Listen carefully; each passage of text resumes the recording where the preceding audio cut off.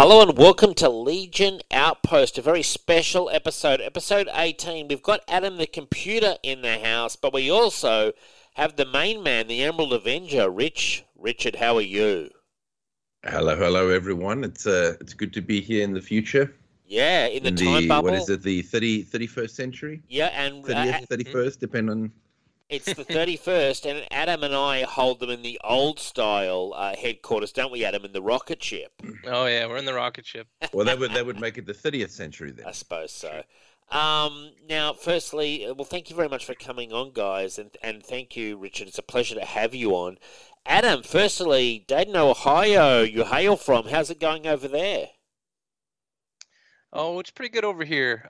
It's kind of weird sometimes. It feels like you guys are in the future, because in Australia it's tomorrow. Exactly. So just let me know if there's anything I should keep my eye out for. There's volcano about to run. God. The comet has not hit the planet yet. That's all I'll say. Okay. One day we'll be. Just think about this: human civilization is a blink of the eye compared to the reign of the dinosaurs. And if only those big beasts were still rolling around, a big Tyrannosaurus Rex, etc. Well, if the comet's getting close and if we all came together and worked really hard, maybe we could all just lean into it, just get it to hit us just right there on the cheek. Exactly, man. Like a bit of Armageddon style or Deep Impact from the 90s where they teamed up to prevent the end of the human race. Loved that stuff. Now, look, obviously I'm a very proud man today, and why is that, you ask? Well, on top of already being very proud of myself in general, my Justice League Bronze Age Omnibus 3 turned up last night.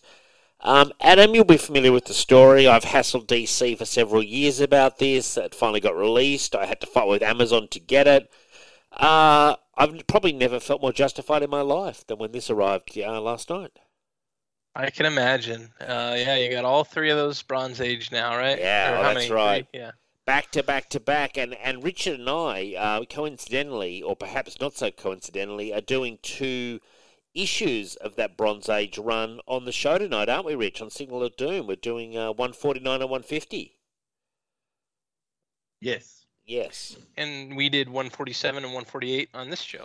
We did, and we weren't overly keen on that one, which was the team up with 1 million people. It had like Legion. Yeah, the Legion, the JSA, yeah. And I heard Marty Pasco, before he passed away, on John Suntress Word Balloon discussing that very story, and he felt, and he wrote it with Paul Levitz, and he felt that they'd gone back to the well one time too many. But actually, Steve Englehart wrote right around that period. He wrote 10 issues, or roughly 10 issues of JLA. He didn't write those ones, but he wrote 149 and 150. They were his final issues on the title, and he'd written it from 140. And I think it's a very strong run. It's also got the Manhunters. Rich, you'd be familiar with the Manhunters from Green Lantern? Mm-hmm. And he introduced them, and they got converted into one of the first Justice League animated cartoons. Was based on that story from him. So It's a short run, but a very influential run. So I'm pretty happy with myself. Rich, I thought we're bringing you into the equation. We all know you from Signal of Doom, a heavy hitter. In terms of Legion, what's your backstory, Rich? When did you get introduced to them? How deep are you into this kind of stuff and favourite runs, that kind of thing? I discovered the Legion when it was called... Legionnaires, right? Which was one of I think that may have been the reboot. Correct. After Zero Hour. Well, yeah, it started in the 5 years later stuff, but then they kept the series going for the reboot. But yeah, I imagine if you read it anywhere past like the first 20 issues, it would have been the reboot stuff. Yeah. So would have been about 1994, like late 90s is when I got into to Legion. Who's your favourite Legionnaire? Who's your favourite Legionnaire? Dream Girl? No, that's actually a tough one. I mean, that's the thing with the Legion is that it's very hard to have an absolute favourite just because there's so many of them. But yeah, and they all kind of get little tidbits here and there. I mean, look, if I had to pick one, I'd probably say Ultra Boy. Yeah, that's a cool one. Good job. Yeah. I quite like the idea of, I like that he's cocky and all that, but also he has basically all of Superman's powers, except he can only activate them one at a time. So I quite like the idea that he's not super OP. Yeah. You know what I mean? Like if he's using his strength, then that makes him vulnerable. If he's invulnerable, then he doesn't have his strength. I think that's an interesting concept. So if I had to pick an absolute favorite, I'd probably say Ultra Boy if I was backed into a corner. Right. We are backing into a corner, Rich. Don't forget that. Right. So you go back to the 90s, Rich. That's interesting. And like in terms of, because on what we've done on Legion Outpost a lot, and today's a good example, we've kind of sifted, haven't we, Adam, through different various time periods. We don't sort of stay chained to one time period, although I do enjoy my Kerry Bates. Yes, we'd like to jump around, but Dave definitely likes to come back to the comfortable Bronze Age. Sure. Well, again, probably for me, because where I got into it is Legionnaires is my favorite, and that's the one. I can't remember the writer, but I do remember Chris Sprouse was. So you read the Sprouse stuff? Okay, so that would be Tom and Mary Bierbaum, and that would actually be before the reboot when they were running around as a bunch of clones. That's interesting. Wow. Yeah, well, again, that's where I started collecting it. Like that's where I've got the first issue of that number one of Legionnaires and all that. But anyway, that got me into it, and then obviously from there, I just always, I've always been into that. Rich, do you remember? Because this would have been maybe just before I met you. There was a period where Mark Waid was writing it, and that's actually where I got into it. What era is that? Early 2000s, Adam? Is that like Mark Waid's era? He wrote it twice because he did the reboot and then he did the 3-boot. So yeah, I think was Waid 2004, 2007, around about there. He came in around 94, and then he came back around 2004. Okay, well, yeah, because I came in at the tail end of Abner and Lanning, like the tail end of that, and then it went to Mark Waid's little reboot, which I quite enjoyed, actually. Yeah, so that would have been around 2004, yeah. Okay, interesting times. In terms of, what about the old classic stuff, Rich? Have you ever gone right back to the 60s, when they've got the nameplates, or even the Bronze Age Kerry Bates 70s? Oh, yeah. I've gone back and, they're fun and enjoyable, but I wouldn't say they're my favorite. No, sure. Because obviously, I suppose I'm so used to, I guess, more of an overarching sort of story with a bit more consistent character. But again, I don't mind reading them, but it's just like I see that old stuff as like, as I always say, it's like episodic cartoons where it doesn't really, if you miss one, it doesn't matter. Sure. Yeah. Yeah. You know what I mean? Like if you missed an issue, because they all self-contained little quick stories most of the time, and it's just little adventures with something happening and something being resolved. It's almost like it's funny because they don't really come across as superheroes in the original stuff. It's almost like kids hanging out and shit happens. For sure, kids being mean to each other. Generally. Yeah. There's a lot of like they can be quite mean and well, again, they are teenagers. I mean, I suppose right. that is accurate. So, well, back in the day, I mean, Adam, you would know more about this probably. Back in the day, it would have been a big thing when they introduced Superboy having these friends who were roughly the same age, because it would have been around the time, surely, that they were doing, the original Teen Titans and really trying to sort of bring in, trying to bring in the kind of, maybe that younger audience just growing up slightly and trying to retain that into their teenage years. Yeah, for sure. They actually, I think, predate the Titans even, right, by several years. But yeah, like they were supposed to be one-off characters that were just a flash in the pan for a story, and they, were just so popular they kept coming back. I love the letters pages in these old comics where you can hear the Legion fans constantly saying, "Look, they're as popular as Superboy. Give them their own title." That's a common refrain amongst the letter writers. Oh wow, yeah, I haven't. I dig into those every now and then. They're always fun to read, but Yeah, I didn't catch that. Oh, look, and that could just be a very passionate fan base, but it's interesting to see it in the letter pages, because you can tell that they're very loved by their fan base, like from way back in the day, kind of thing. And of course, it was quite a sort of almost a political thing. It was in the Superboy comic, but then they started to sort of that Superboy comic actually contained a lot of very Legion specific, fans.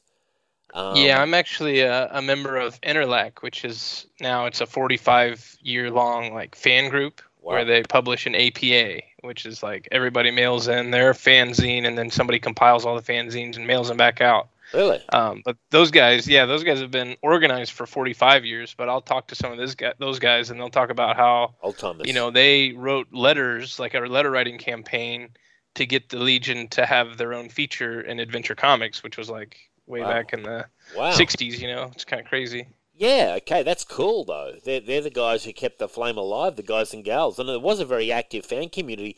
And don't forget, Paul Levitz and others emerged from that as well. Jim Shooter. Yeah, Jim Shooter. Like big names in terms of DC Comics came out of that sort of like fan culture, which is interesting. Now, obviously, this week we've got a fairly full plate. We're doing an episode of Justice League, what was it called? Justice League Unlimited, yeah, and it was Far From Home, the Supergirl episode where she goes into the future with John Stewart and I believe Green Arrow, and then we've got some comics. So what would we like to do first? Would we prefer to do the comics first or the TV show first, guys?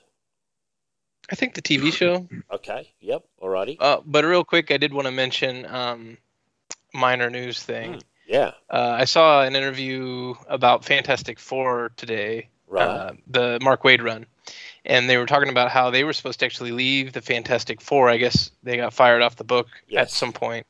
Yep. And they were going to go to do the Legion together. So it would have been Mark Waid and Mike Wieringo together on the Legion. Would have loved to have seen that. Yeah, and I guess what happened was Mike said, I have to finish 2 more issues, and Tom Brevoort, I think, was the one that was giving the interview, and he basically said Dan Didio told him, like, fuck you about that, because they wanted the guys that got fired by Marvel, not the guys that came back and had an amicable split with Marvel, and so then Mike ended up staying at Marvel. So anyway, I just thought that was an interesting story, and I do recall when, at the time, when Mark Waid got fired from Fantastic Four, there was a big uproar in the fan community, and they then got rehired. Yeah, and I don't know how many issues they missed, if any, but I do recall it being a big thing at the time. Frankly, if I can be honest, I've got his Fantastic Four run, and I've read like half of it, and I'm not convinced it's that fantastic. I'm like, it's okay. The moment for me was when they went up to heaven and saw God, and it was Jack Kirby, and I was like, really? Like, I think the problem is you need to put it in. You got to put in context on when people were saying that. Is that you got to remember, like just the same with with Tom King's Batman. Yeah. When you got Jameson in, like again, his Batman stuff isn't set in the world on fire, but because it's a reprieve from the Tom King, or it's a bit more Batman than Tom King. People love it, right? And this is like after Heroes Reborn, and exactly. And so at this, it felt like, this is what it's supposed to be, or these are the type of adventures, and the family dynamic. Now again, whether it's like, oh my god, it's the best, no, but as I said, when you give people shit and then you give them a little less shit, they're just happy. Yeah, what it is it's very much like, here are all the familiar things of Fantastic Four, let's touch all these bases. Like, it's perfectly decent, and it's, as you say, it's a return to familiar, and, I mean, it's done professionally. It's Mark Waid and Wieringo, so, I mean, that's a strong team. And Mike Wieringo is fantastic. If anything, the art helps it massively. But I guess I just went in with big expectations, and I was just kind of like, this just feels like exactly what I would expect from Fantastic Four and nothing more. Like, I'm not that huge on it either, honestly. Yeah. And when they went to meet Jack Kirby in heaven, I must admit I stopped reading. I've got all the issues, all the Ultimate Collection, and when I got to that part, I put it down on the shelf, and I have not picked it up in 20 years. Now I actually quite enjoy. I quite enjoyed that. I thought it was a good. I thought it was a good little story for the creation of Jack Kirby. I thought it was lame as hell, Rich. Come on, man. God is Jack Kirby, like, at a fucking drawing board, and I'm just like, if I recall, the thing was crying, and I was just like, this is just... to me, I was like, this is probably the lamest thing I've ever read, but I guess someone out there has got to enjoy it. You were that guy, Rich, you know?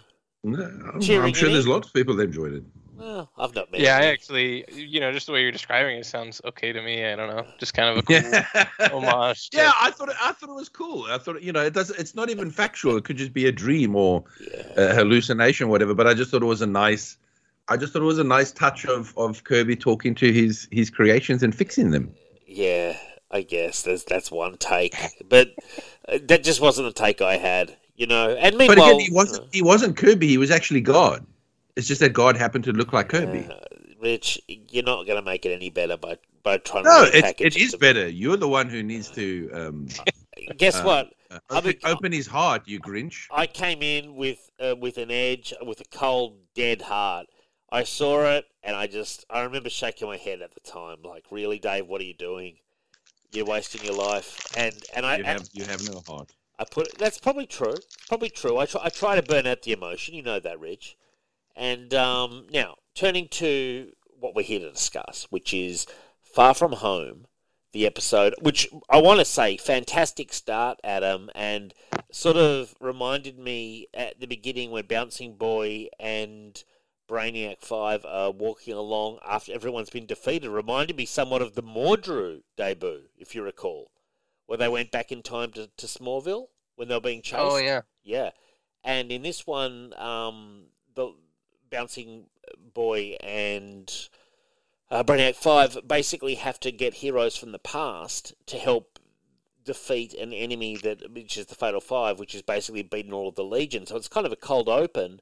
And I must admit, brilliant start. And I mean, this is almost like a little bottle episode of JLU, and they obviously pick up Green Arrow, Green Lantern, and Supergirl, who's really the main focus of this episode. It just sets the plate perfectly. Rich, how were you on this one, and how did you enjoy the start of the episode? No, it's a fantastic episode. I mean, most of the Justice League JLU episodes were fantastic. And I mean, look, I've never been a fan of Supergirl in general, and I certainly didn't like her in the Justice League stuff. She's so like snarky shit. Right. But I still like her in this, and I think she had some good character moments. The only thing I would probably say is a little bit disappointing is how they make such a big deal about her looking dead, and then literally 2 seconds later she's fine. I was like, you could have played that maybe a little bit longer. Well, they do the homage where you've got Jon Stewart holding a like Superman held Supergirl, from the Crisis, yes, that's from like that Supergirl. But I was kind of like, yeah, that's great. But then the very next scene, she's punching a hole through. Is it Valatis? What's it? Yeah. Is that who it is, Adam? Is it Valatis, the big robot? The robot is Validus. The giant guys, Validus is not a robot. Validus is the big guy with the brain shield. Yeah. And I was just But I was like, that's the only negative thing I can say about it is that like you really hammed the death up, like, oh my god, she's dead, and then bang, next scene she's punching a hole through someone. I was like, kind of negates the whole big thing that you did. Like you could have had maybe Jon Stewart do that, and then Brainiac sort of maybe helped revives her. If you could resurrect Dwayne McDuffie from the grave, you'd give him that note. Is that what you're saying? Yeah. But no, not just note for him, just for future people. If you want tension, if you want suspense, if you want, you can't have the character just miraculously be okay in the next scene. Mind you, there's a lot of comic book writers who should be taking that note. How many times have we seen, but I agree. They didn't just show her as defeated. They did show her like she was actually dead and being mourned, and then next second. And I will say this, after watching the episode, I very much wanted to watch the 2 seasons of the Legion cartoon. Yes. Sure. Good show. So, Connor Kent's in that, isn't he, Adam? Nope, that's Clark. Oh, slow down. Oh, and there's also some other clone character. Well, no, right. there technically there is a type of Connor character in the second season where there's Superman a clone X. of Superboy. Yeah, Okay, cool. Yeah. but the first season is Clark Kent, is Alright. Superboy Clark Kent. Oh, that's all right. I've never really watched it. I did watch a couple of episodes when it came out originally, but I've never actually sat down. Is it on HBO Max, Adam? Do you know? I think it might be. I don't think so. No. I don't think it is. Now, one they thing did I'll put say out a before Blu-ray. I Sorry, go move on is my favorite part of the episode was at the end when Kara says to Superboy in that message, I found, I met this boy. Oh, yeah. And then Superboy turns to Green Lantern and John Stewart and goes, now about this boy. And obviously the boy is Brainiac. He says, what's his name? Yeah, what's his boy's name? And they're like, oh, shit. That was a good ending, actually. I've got to say it was a very well done episode in terms of story. And I liked the way you could just go into it. And really, I mean, if you had any familiarity with the Legion, it was a treat. I'll tell you what was a treat, Adam. Kind of a shame that really only 2 members of Legion got speaking parts, but you did see plenty of the other Legionnaires who are being controlled. I saw Block, I saw Cosmic Boy, Saturn Girl. Wildfire. Yeah, that was going to be my comment is I like it. It's a really good episode of a really great series, but I think when I watched it the first time, I didn't watch it back in the day. I kind of was in the phase where I thought I was like too old for cartoons probably. Sure. But yeah, when I did watch it and I knew there was a Legion episode, I was kind of like, a little sad that there wasn't more, speaking parts for the Legionnaires. Yeah. But, I understand why, and it was cool to focus it on Supergirl and Brainiac 5, who have that great romance. Yes. And cool to have her end up staying with the Legion, which I really like that because I actually like Supergirl with the Legion sometimes even more than Superboy, just because he kind of hogs the spotlight. You've mentioned this before. I mean, look, I like Supergirl. You won't get Dave to agree with you though. No, but I do agree with him. I like Supergirl. And remember, Adam, we did that comic which happened right around Crisis, and it was before their minds got wiped about Supergirl, and you had Brainiac 5 just watching the tape again and again of her dying, basically. I don't think we actually covered that, but you, I think, read it. Oh. You sometimes you're an overachiever, Dave. Turns out. Thank you. But yes, I do remember that issue. It was a very cool issue. Yeah, and they had quite the romance, which I think is really cool. Like, I mean, just such an enjoyable episode, and Green Arrow. I've got a question. Was he needed in this episode? Yeah, you could almost say he almost didn't do anything. I disagree. Yeah, I'm just saying you could have maybe brought in a bit more Legionnaires, and only had Green Lantern and her, and then could have brought in more. No, but the problem is one, you got to take Green Lantern out of the equation because he's so powerful, and 2, Ollie's kind of there because it's he's familiar with Supergirl, and he's kind of there to sort of be the grown-up and kind of noticing what's going on between the 2 of them. Sure, that's true. So sort of he does have a function, but he doesn't overstay, and that's why you probably feel like he does nothing because he's not there to hog the spotlight. It's a Supergirl episode. You might think that it might play better if you watch the series back to back rather than this one by itself, where you kind of see the Supergirl Green Arrow relationship, I guess. Right. Okay. I've got a question about Supergirl in the show. Honestly, I did she come from like Argo City or something? Like, because they did mention that she crash landed on Earth when she was like a teenager. Was there an episode which had her arriving? I think it was in the Superman show, right? Was it? Yeah, that would be in the Superman. All right, okay, but it wasn't the Superman, which is the same universe, yeah, the same continuity. Yeah, the Batman and the Superman and the Justice League are the same right continuity. Yeah. And did she come from Argo City?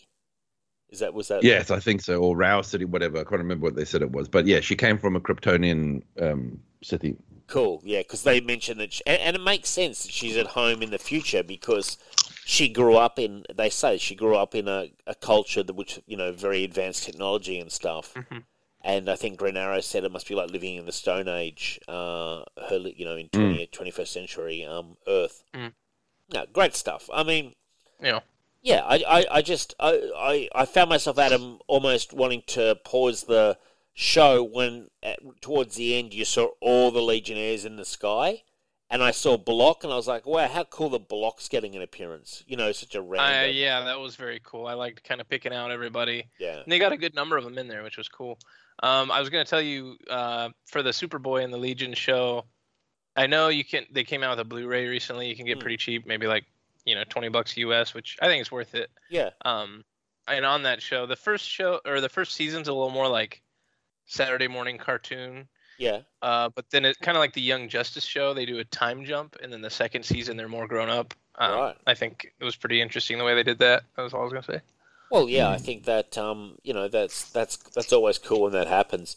I want to just before we jump away from this and into the comics, Rich, how is your Legion collection? Because I don't know about you guys, but I got the 3 Silver Age omnibuses, and I've really been loading up recently. Haven't I, Adam? Like my hardcover collection I've got they've put out the 2 Superboy Legion of Superheroes with Paul Levitz, 2 hardcovers of that. They've done one before the Darkness.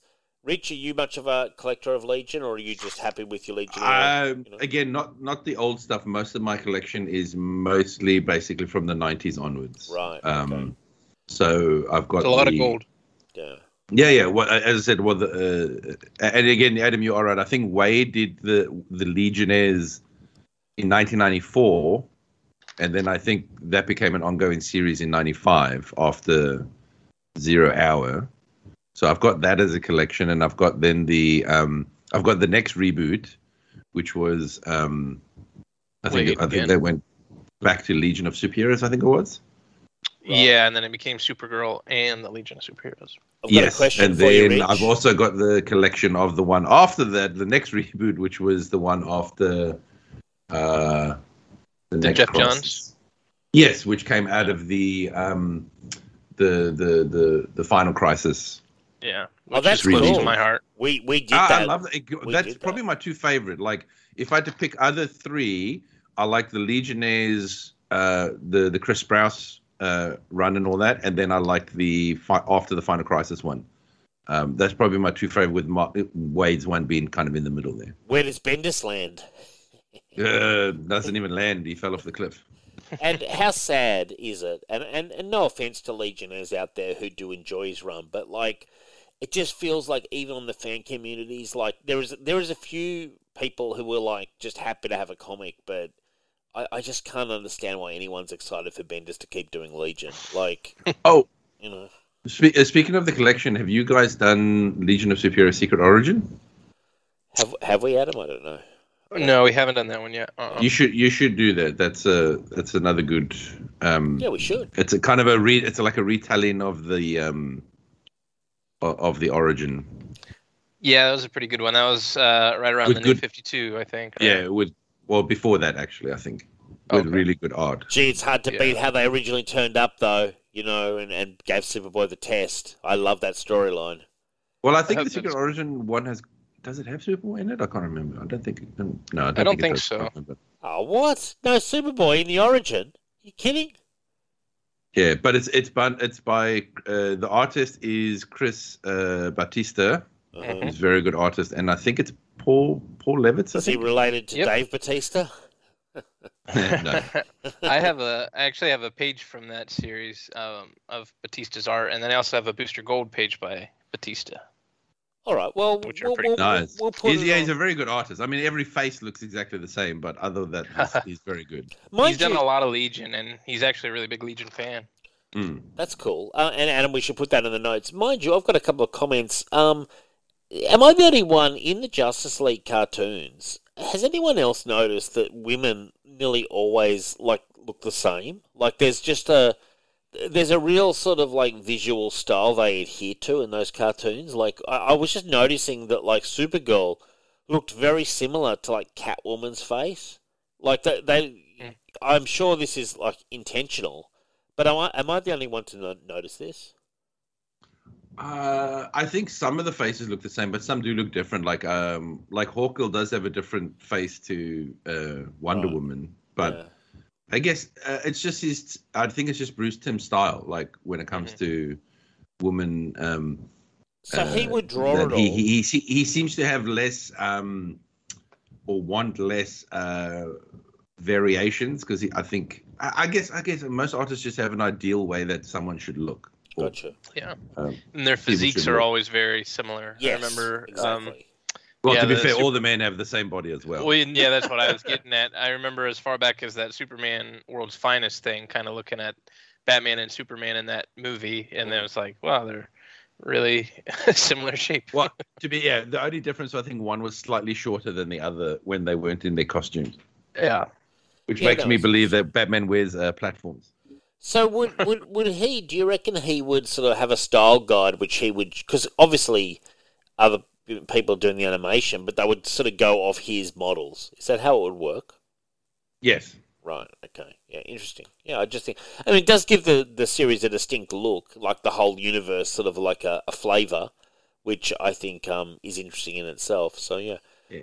All right. Well, it's kind of like he wants all of his women to look like the Betty Page, in more very cartoon simplified form. Yeah. Gotcha. Out of 10, guys. Sorry, you go ahead, Adam. What were you going to say? I was just going to say I would love if they got back to that style a bit more. Oh yeah. Mm-hmm. Yeah, no, so would I actually. Considering what they've given us in recent years, which has been up and down in terms of animation, and sometimes very down. And it's sad when you can watch a cartoon from like 1990, whenever this was, and it looks 2006. 2006 was it? Really?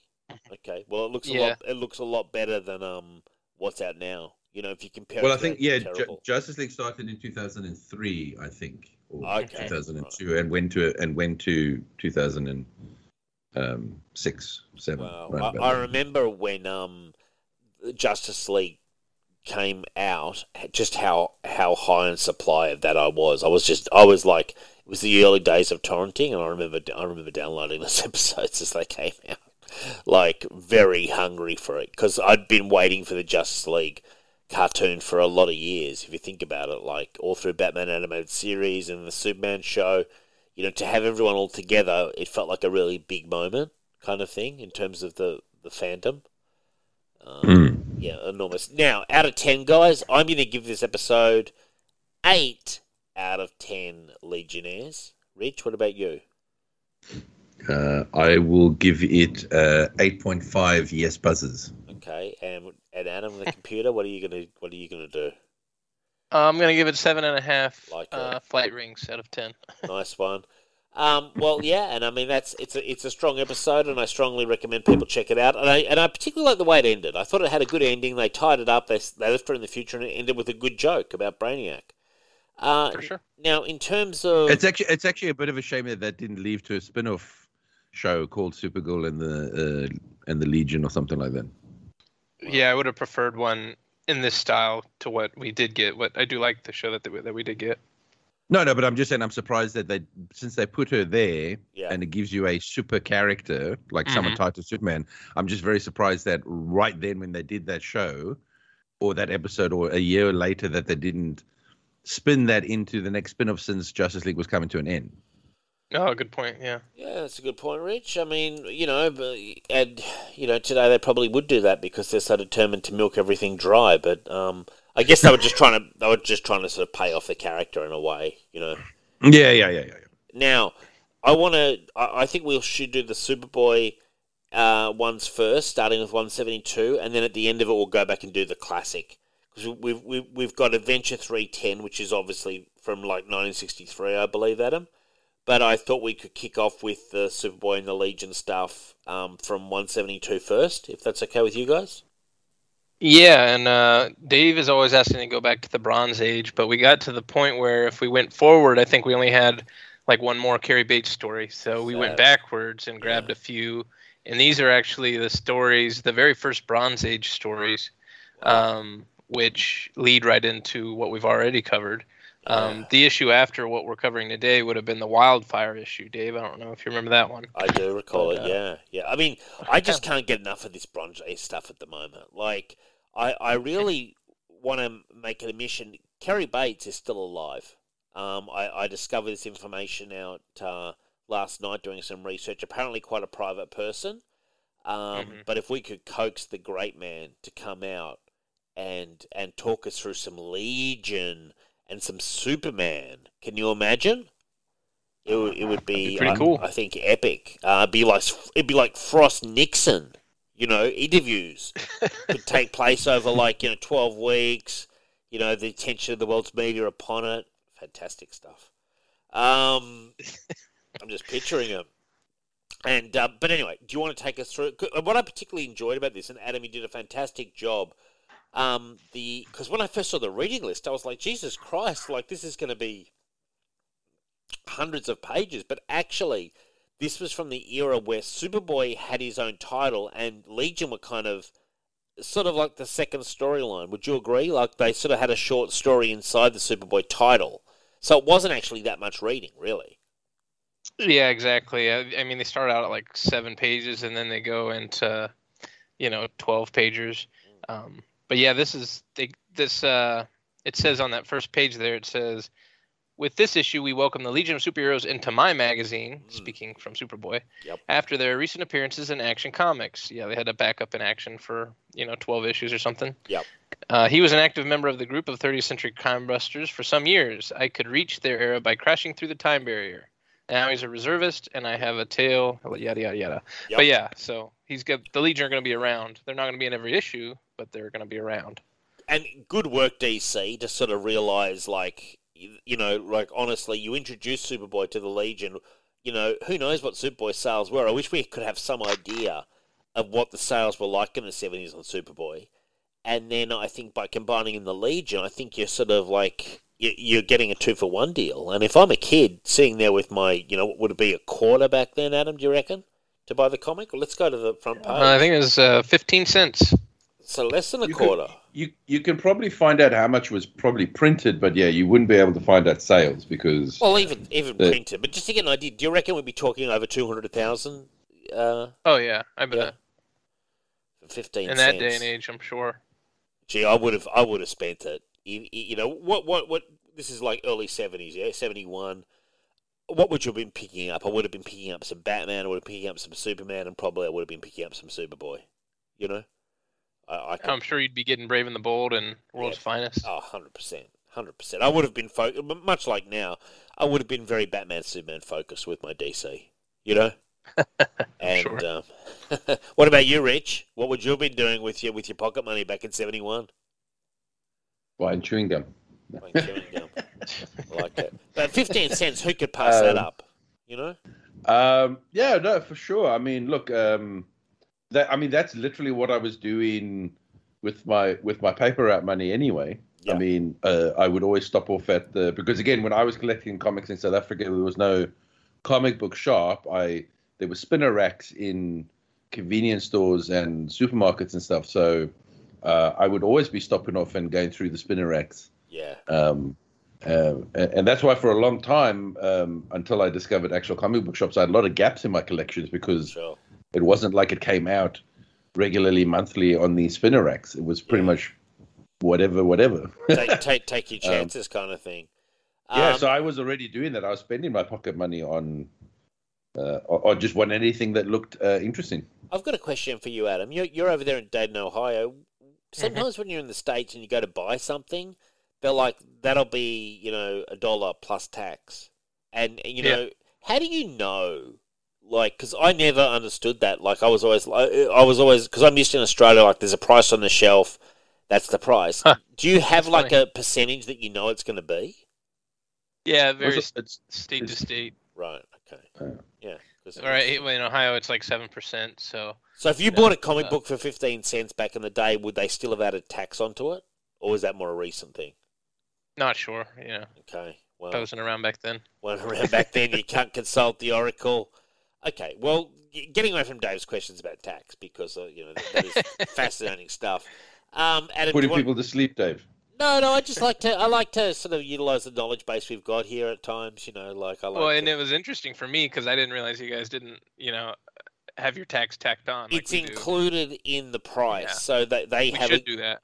Yes, you should. They have a goods and services tax here, but it's included in the price that you would see. So, which I think. And then on your receipt, it shows you what you paid in exactly. GST. Yeah, it gives you the breakdown of the GST, which I think is the better way to do it, frankly. It's an easier way. Yeah, it's easier. And especially if you're a tourist, because I'm I don't necessarily trust some of these shopkeepers, like plus tax. Yeah.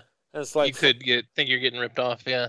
Definitely, 100%. I know. I think also like you won't have that if you're buying like food. Right. At most places. Okay. So gotcha. yeah. Anyway. Okay. Well, that's all fascinating. right. You want me to get into this one? You get into this one. Brotherly Hate, it's called. Good title. Yeah. Yeah. It's got a cool. I think that's a Neil Adams cover. My dad gave me this one. Rich, you're probably not familiar, but I got into the Legion from my dad, who was a big Legion fan, and he had a whole box full of Legion comics that he gave me when I was coming up. But your dad had a very hot take on Dawnstar, which I mean, normally I think Adam's dad's been a very, very great man in terms of giving all these comics, but not a big fan of Dawnstar, which is interesting. Call her a minor Legionnaire. But yeah, he's an older guy, so yeah. She's pretty useless. Probably more of a silver guy. But yeah, it's not. But the look of Dawnstar, I mean, she's fantastic. You know, Mike Grell on art duties. You know, like character with wings. Oh yeah, don't have many of those in comics. Well, it wasn't even so much that he was acting like she was useless. It was just the fact that he acted like he didn't remember her, and I'm like, what are you talking about? She's in half these comics you gave me. Anyway, I'll just blame that on old age. Anyway, let's get into it. What's happening? Yeah, so this is Brotherly Hate.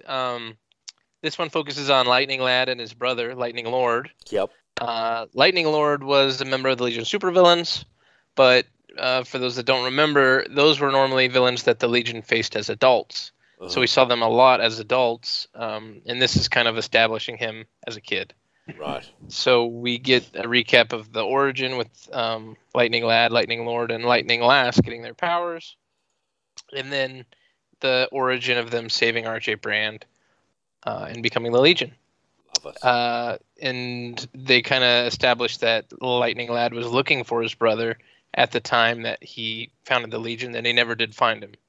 So this is the first time Lightning Lad is finding his brother after all these years. Oh, right, okay, because they're not adults yet, yeah.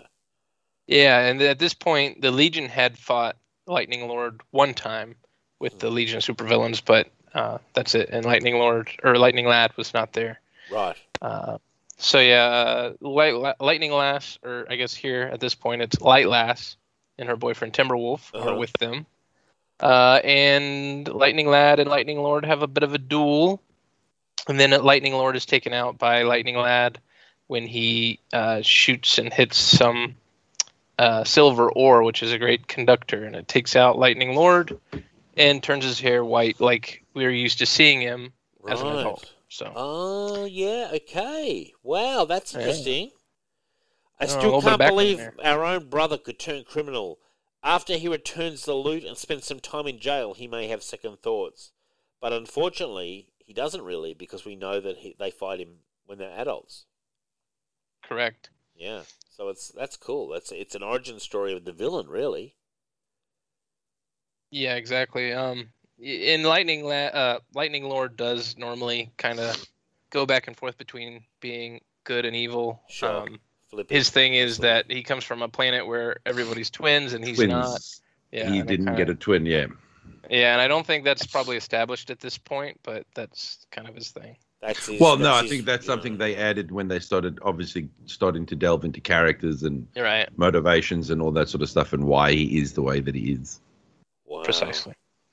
Yeah, that was awesome. Hey, I have a question. Does Timberwolf predates Wolverine? Wolverine, I'm sure. Yeah, so Dave Cockrum he's the original Wolverine. Yeah, it's correct.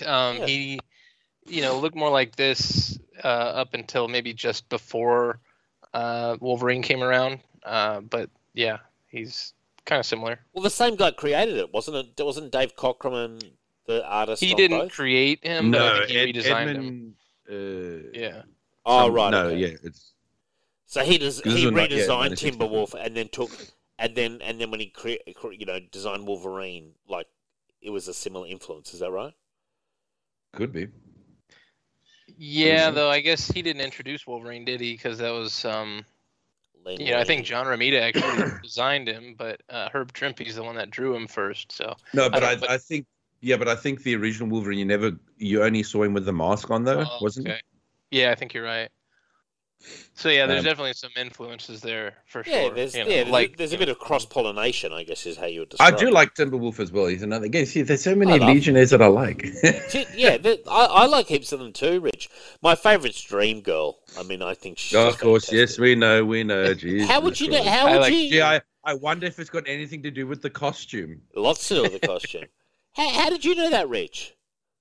Because you say it all the time. Oh, do I? Okay, all right. Well, that's how.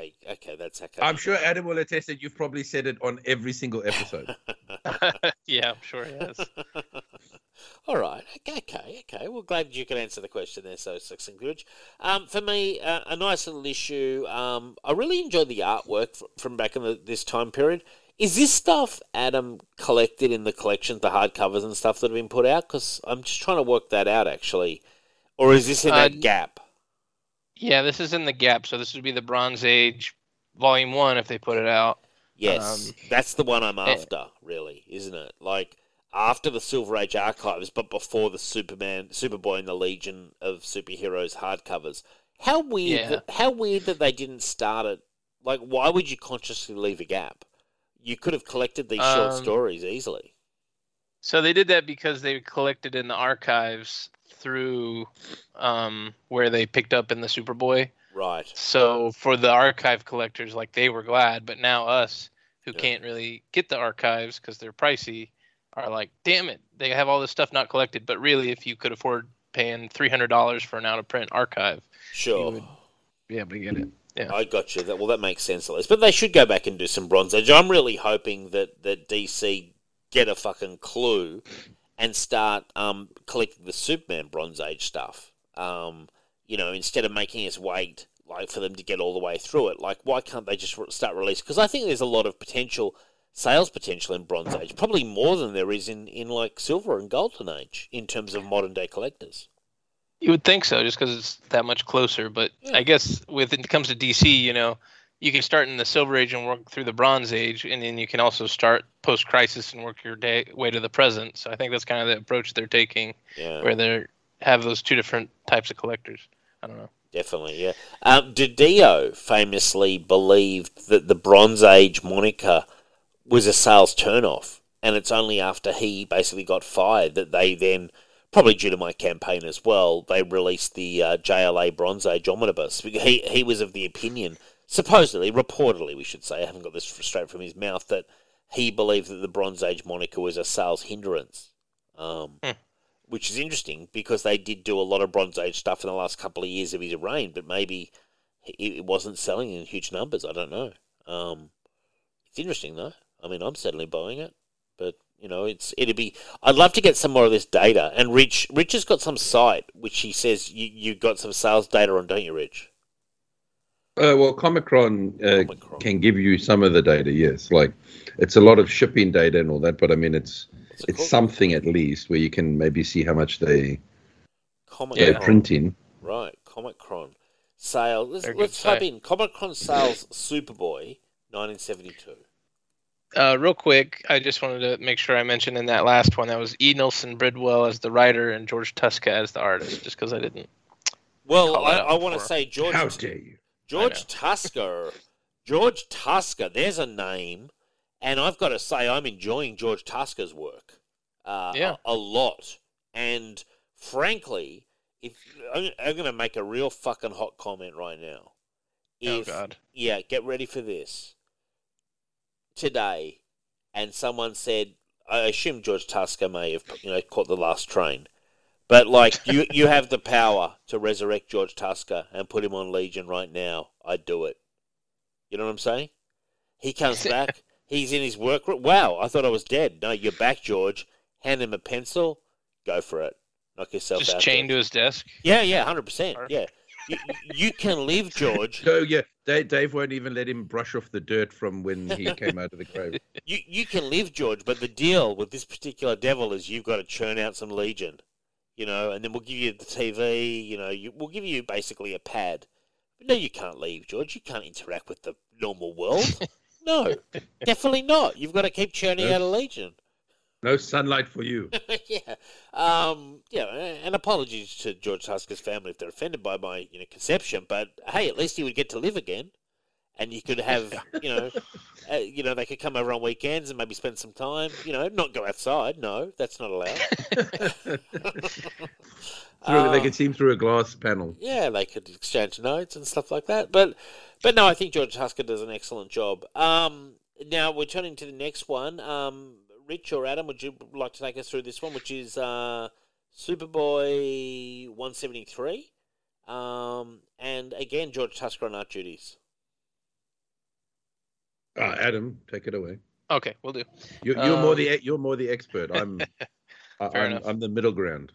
Your boy, Cosmic Boy here. Cosmic Boy in a big way. Yeah, Cosmic. I love a Cosmic Boy spotlight. One of my favorites. Yep. And that's what I like about these stories is it's like each story is a different spotlight. Yes. Can I just say I really hated? I think it was the Paul Levitz run. I hated when it looked like Cosmic Boy was naked. Oh yeah, Adam loves that though. The Mankini. When they made it's the problem is that they made his costume almost the same color as his skin. Right. When it was supposed to be like like normally you think of it as pink or purple, but they made it like this peach color that literally made it look like he was wearing like some sort of bikini. That was terrible. I think he actually was wearing. And he was. Dave, did you say I love it? Is that what you said? I thought you did love it. Yeah, I thought you were a big fan. No, of it. I said that a lot of people do love it. I said that I wasn't really big on it. Oh, I thought you were a big fan of it. Okay, sorry, I misremembered. But it is a mankini, isn't it? Like it's a No, it's not. It's the color of the costume. Is it? Yes. I don't know. Adam? I thought it was a bikini actually too.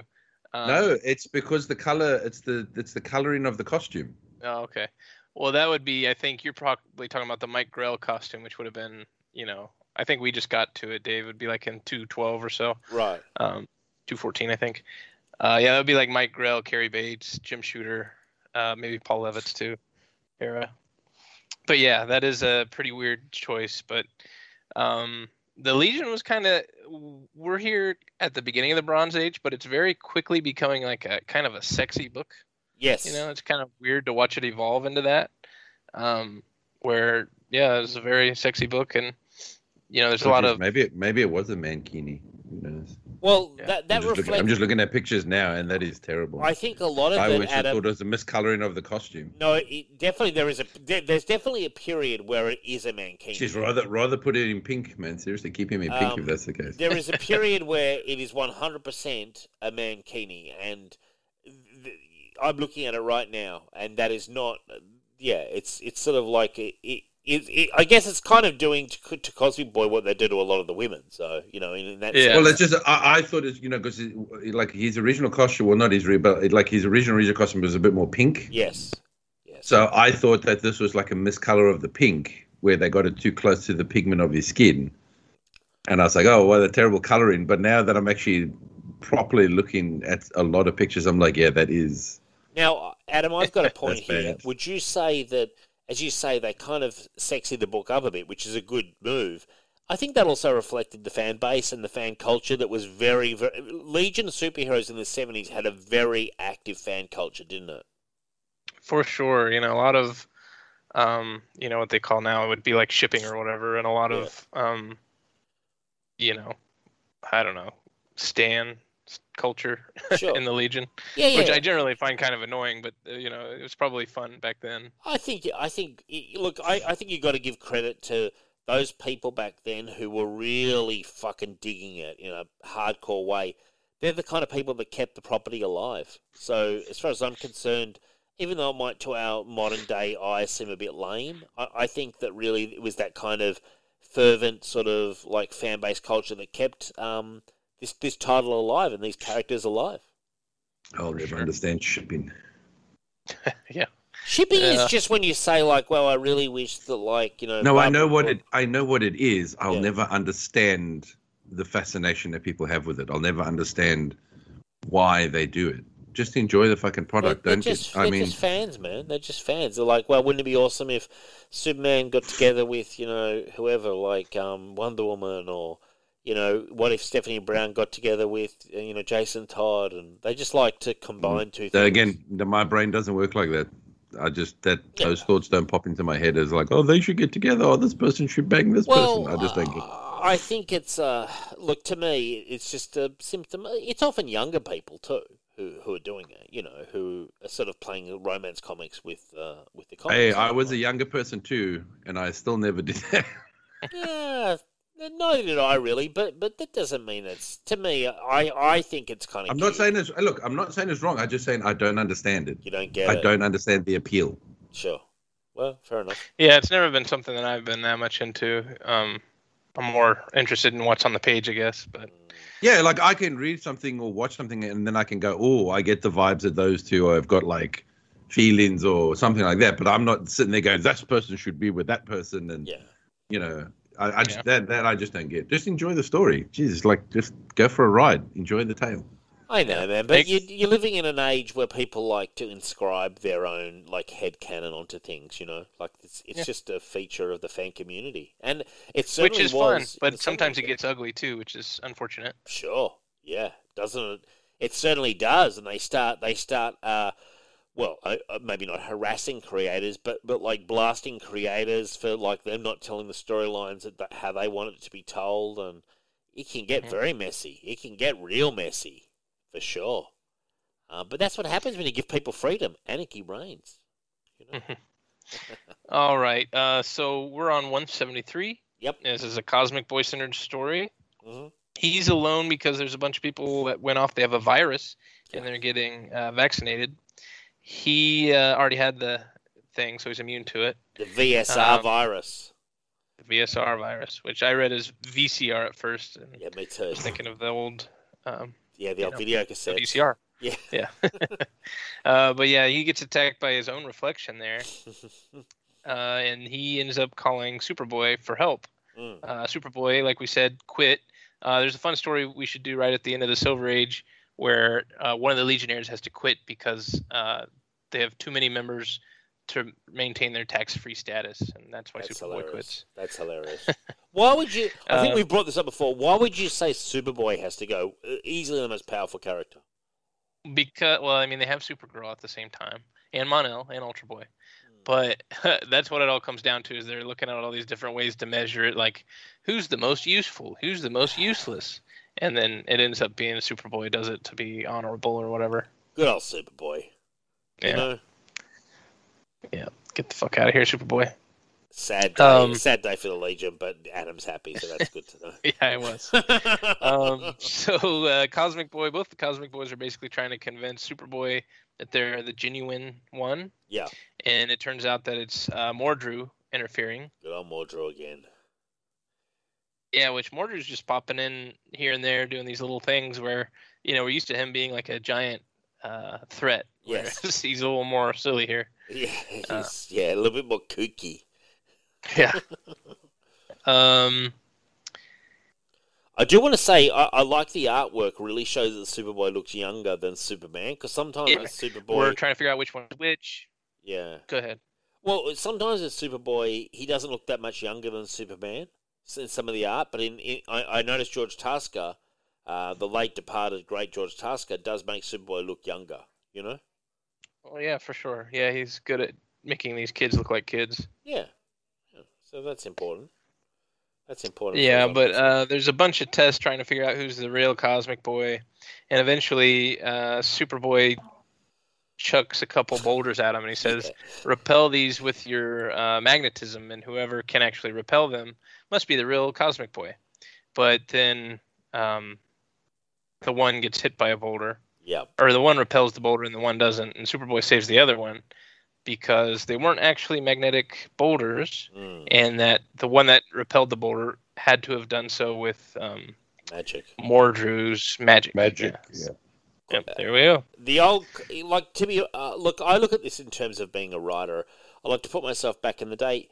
Back in the day, you really had to be able to do not even a clever twist, but just any kind of a twist was a really essential weapon in the arsenal of a comic book writer. Like, to sort of tie it up. Like, I think that would have been, if I was wanting to write comics back in those days, that is something I would have trained myself to do, because that is pretty much a convention, especially in these short stories that need to wrap up. It's a really important skill to have. Yeah, and it's hard to keep I almost imagine that they probably recycle them, right? Oh, yeah, So, 100%. Yeah. you take this set of Rider and he goes on to another title and he kind of does the same tricks, but you maybe don't notice because it's a different book. Yeah. But I also thought it was funny. Superboy's like, I got to get going. And he's like, don't you want to hang out and see the Legion? And he's like, I got to get back. I have a full-time job. And it's like, Superboy, you're traveling through time. I'm just a reservist. Guarding small-time is a full-time job. And then he's off, yeah. Yeah, what a douchebag. He doesn't even stay to say Hey, slow down. He's got to feed crypto. He's got maybe help out in the He can general go back store. to the time he left. He can. Yeah, he can. But He's just trying to be polite that he doesn't want to see them. yeah, he's kind That's of why like. he left. But it was you know what? I really enjoyed it as a little snapshot issue. I'm going to give it 8.5. I thought it was excellent. Cool. Yeah, I'd give it like an 8. Yeah. That one was Carrie Bates. Gary Bates once again comes to the party with the great George Tusker on art duties, and that's excellent work. I noticed in the next one, which is what did you give it, Rich, out of 10? I didn't hear your score. Come on, big guy. Maybe 6.5. Oh, 6.5. George Tusker and Carrie Bates can't even get a 7 from Rich. Jesus, what does it take? Again, it's just one of those stories where like a character's always as smart as they need to be. Yeah, very Silver Age, and they're all kind of. And that's the problem with like a lot of these older books for me, is that everyone is smart. Like the characters are interchangeable. Everyone is as smart as they need to be scientific or solve a mystery or solve a riddle. It's fine. It's fine. It's enjoyable, but I mean, it's not wow. What a great yeah, yarn. I was kind of thinking of that too, Rich, earlier, where it's almost like, why do you even need Brainiac 5? Because they're all kind of the Brainiac 5. Yeah, I get yeah, exactly. Like if Brainiac's not there, then someone else is as smart as they need to be. I will say, in defense of Legion, yes, I agree with you, and that's certainly a convention of the Silver Age that is still being felt in this dawning of the Bronze Age comics. But I having read a bit of Legion with Adam, I think there's more characterization than normal in comics of the time period it's in. Would you think that's a fair assessment, Adam? Like, there's not tons, but I think there's more because of the diverse cast. I think so, especially when Shooter was doing it in the Silver Age. Yeah. Yeah, I mean, I've kind of said I'm not a huge on, Bronze or Silver Age generally. It's just for the Legion, I kind of make the exception. Sure. Yeah. I mean, I'm very happy in the Bronze Age, and frankly, Rich, if we get Carrie Bates on, you can keep those opinions to yourself. Don't throw Carrie Bates under the bus in the interview. Yeah, or George Tusker. The late great George Tusker. I don't see what's wrong with the 6.5. It's above average. I suppose so. Let's have a look here. Anyone think George Tusker might still be alive? Let's have a look. No, he's dead. I checked. No, he's dead. He's 2009. He cashed out. I wish I had some better news for you, Dave. Wow, born in 1916, so he would have been 105 if he'd still been alive. Like, Jesus. Okay. Yeah, he had a good run. He had a very good run. Do you want to do the next one, Dave, or do you want me to take it again? Oh, no, you can take it again, man, and I'll chime in with special comments. I noticed Art George Tusker storing E. Nelson Bridwell, which I actually thought might have been a pen name, but he's actually a real person. Yeah, I think he's actually a pretty renowned sci-fi writer, isn't he? Yes, you're correct. Is he I think he's the one that wrote the Superman Miracle Monday story too, that people love. That's Elliot S. Magan who wrote that. Okay, gotcha. But funnily enough, I was listening to an interview with Elliot S. Magan with John Suntress, and he mentioned Nelson Bridwell. I thought Nelson Bridwell, it almost seemed like it could have been a pen name, because some of these writers wrote under pen names, but he was a sci-fi writer of some note, I believe, actually. Mm-hmm. Interesting. Invisible Invader. Yeah, Invisible Invader. This one I quite liked. First off, it starts with Chemical King, who's one that you don't really see very much, having died, pretty early in the Bronze Age and joining pretty late in the Silver Age. But basically, there's a thief at this time machine lottery thing. Yes. And he gets away. And so Chemical King comes back to the Legion, asks for help. and we kind of get a nice little recap of Invisible Kid, which I liked. Find out how, bless you, he got his powers and how he had to make his clothes invisible too. Yes. He mentions that he wears like foam soled shoes, which I thought was cool. Yeah. So yeah, some cool stuff that you didn't really see in the Silver Age. But eventually, I think he comes up with this like a serum or a spray to cancel out his invisibility, and they use that on the Crook, and they capture him, and the end. Yeah, no, and again, look, it's formulaic, but it's fun, and I think the artwork really, I think for me is a big sell in this particular storyline. Like, I felt the excitement of being caught up in that time period, and look, they're slight stories, but like they're appealing to sort of like that 10 to 14, 15 age bracket, and I think yeah. Oh, sorry, Dave. I was going to say I think it helps that you do have such a large cast where rather than having Batman do this story, and then Batman do this story, and then Batman, it's like, and I'm not picking on Batman, I'm just saying, here you have someone in a completely different colorful costume with a completely different power set come in for this one issue, which I think adds to some of the fun, where it could be redundant otherwise.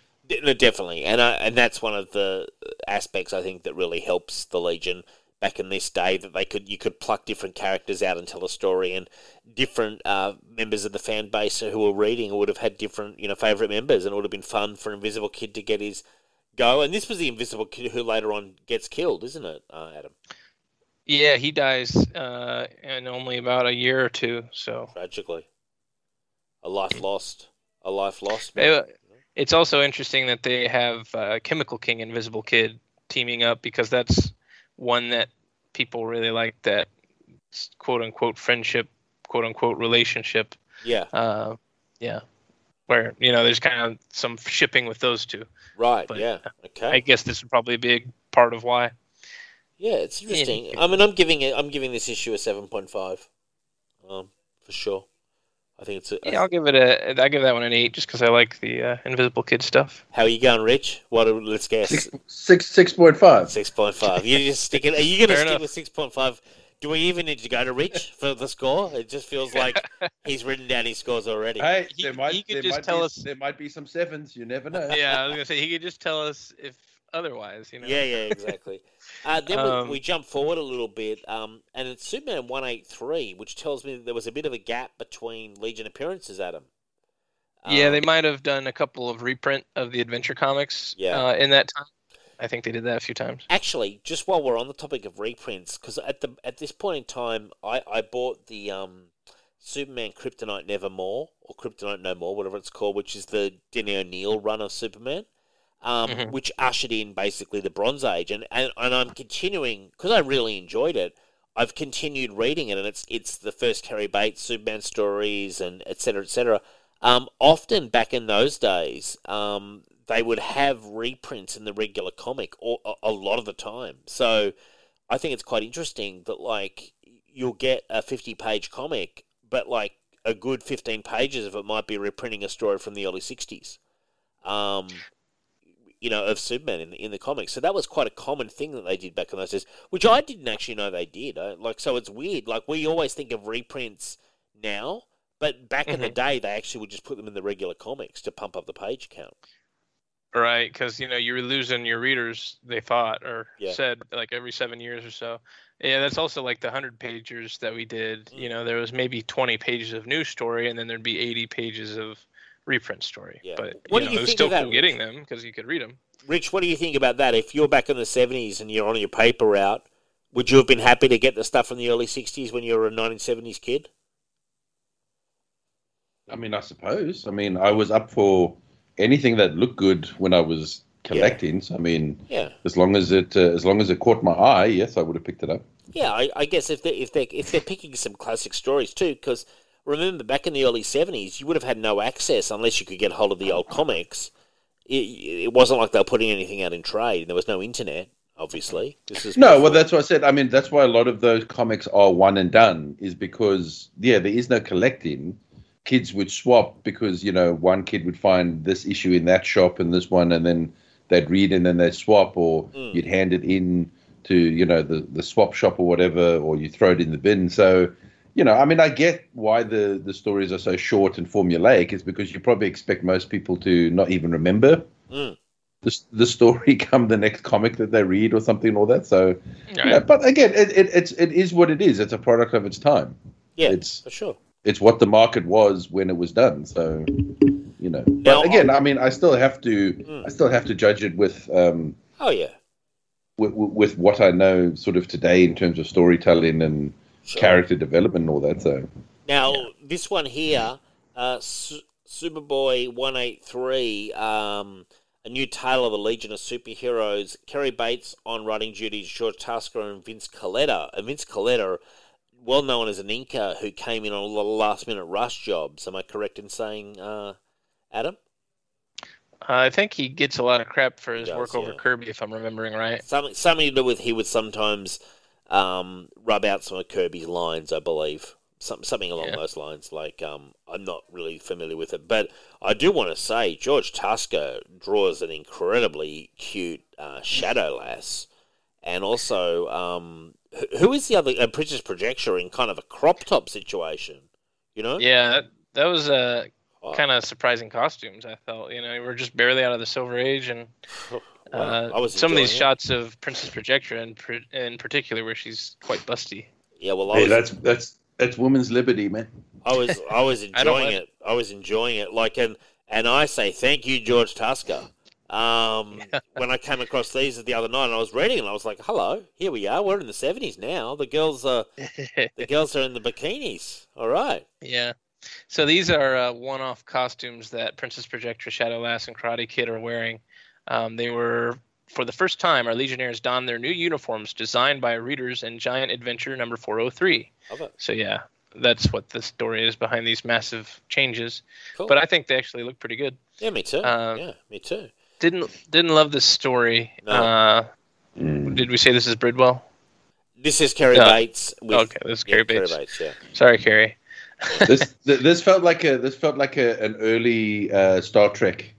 Yes, it did. Or idea episode, like original Star Trek. Yeah, or if you put a comedy spin on it, it could be like a Rick and Morty or something. Yeah, I enjoyed it for what it was, but I mean, it's a slight storyline. But I mean, I did enjoy it, but it was a quick read. I'll say that for it.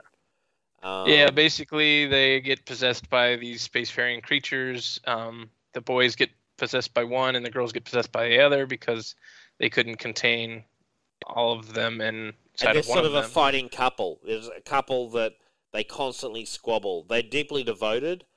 But they're sort of like, it is very Star Trek original series kind of thing. You could almost imagine this happening on the Starship Enterprise. Yeah. And then, these Legionnaires are, of course, couples as well. You know, Shadow Lass and Mon-El and Karate Kid and Princess Projectra.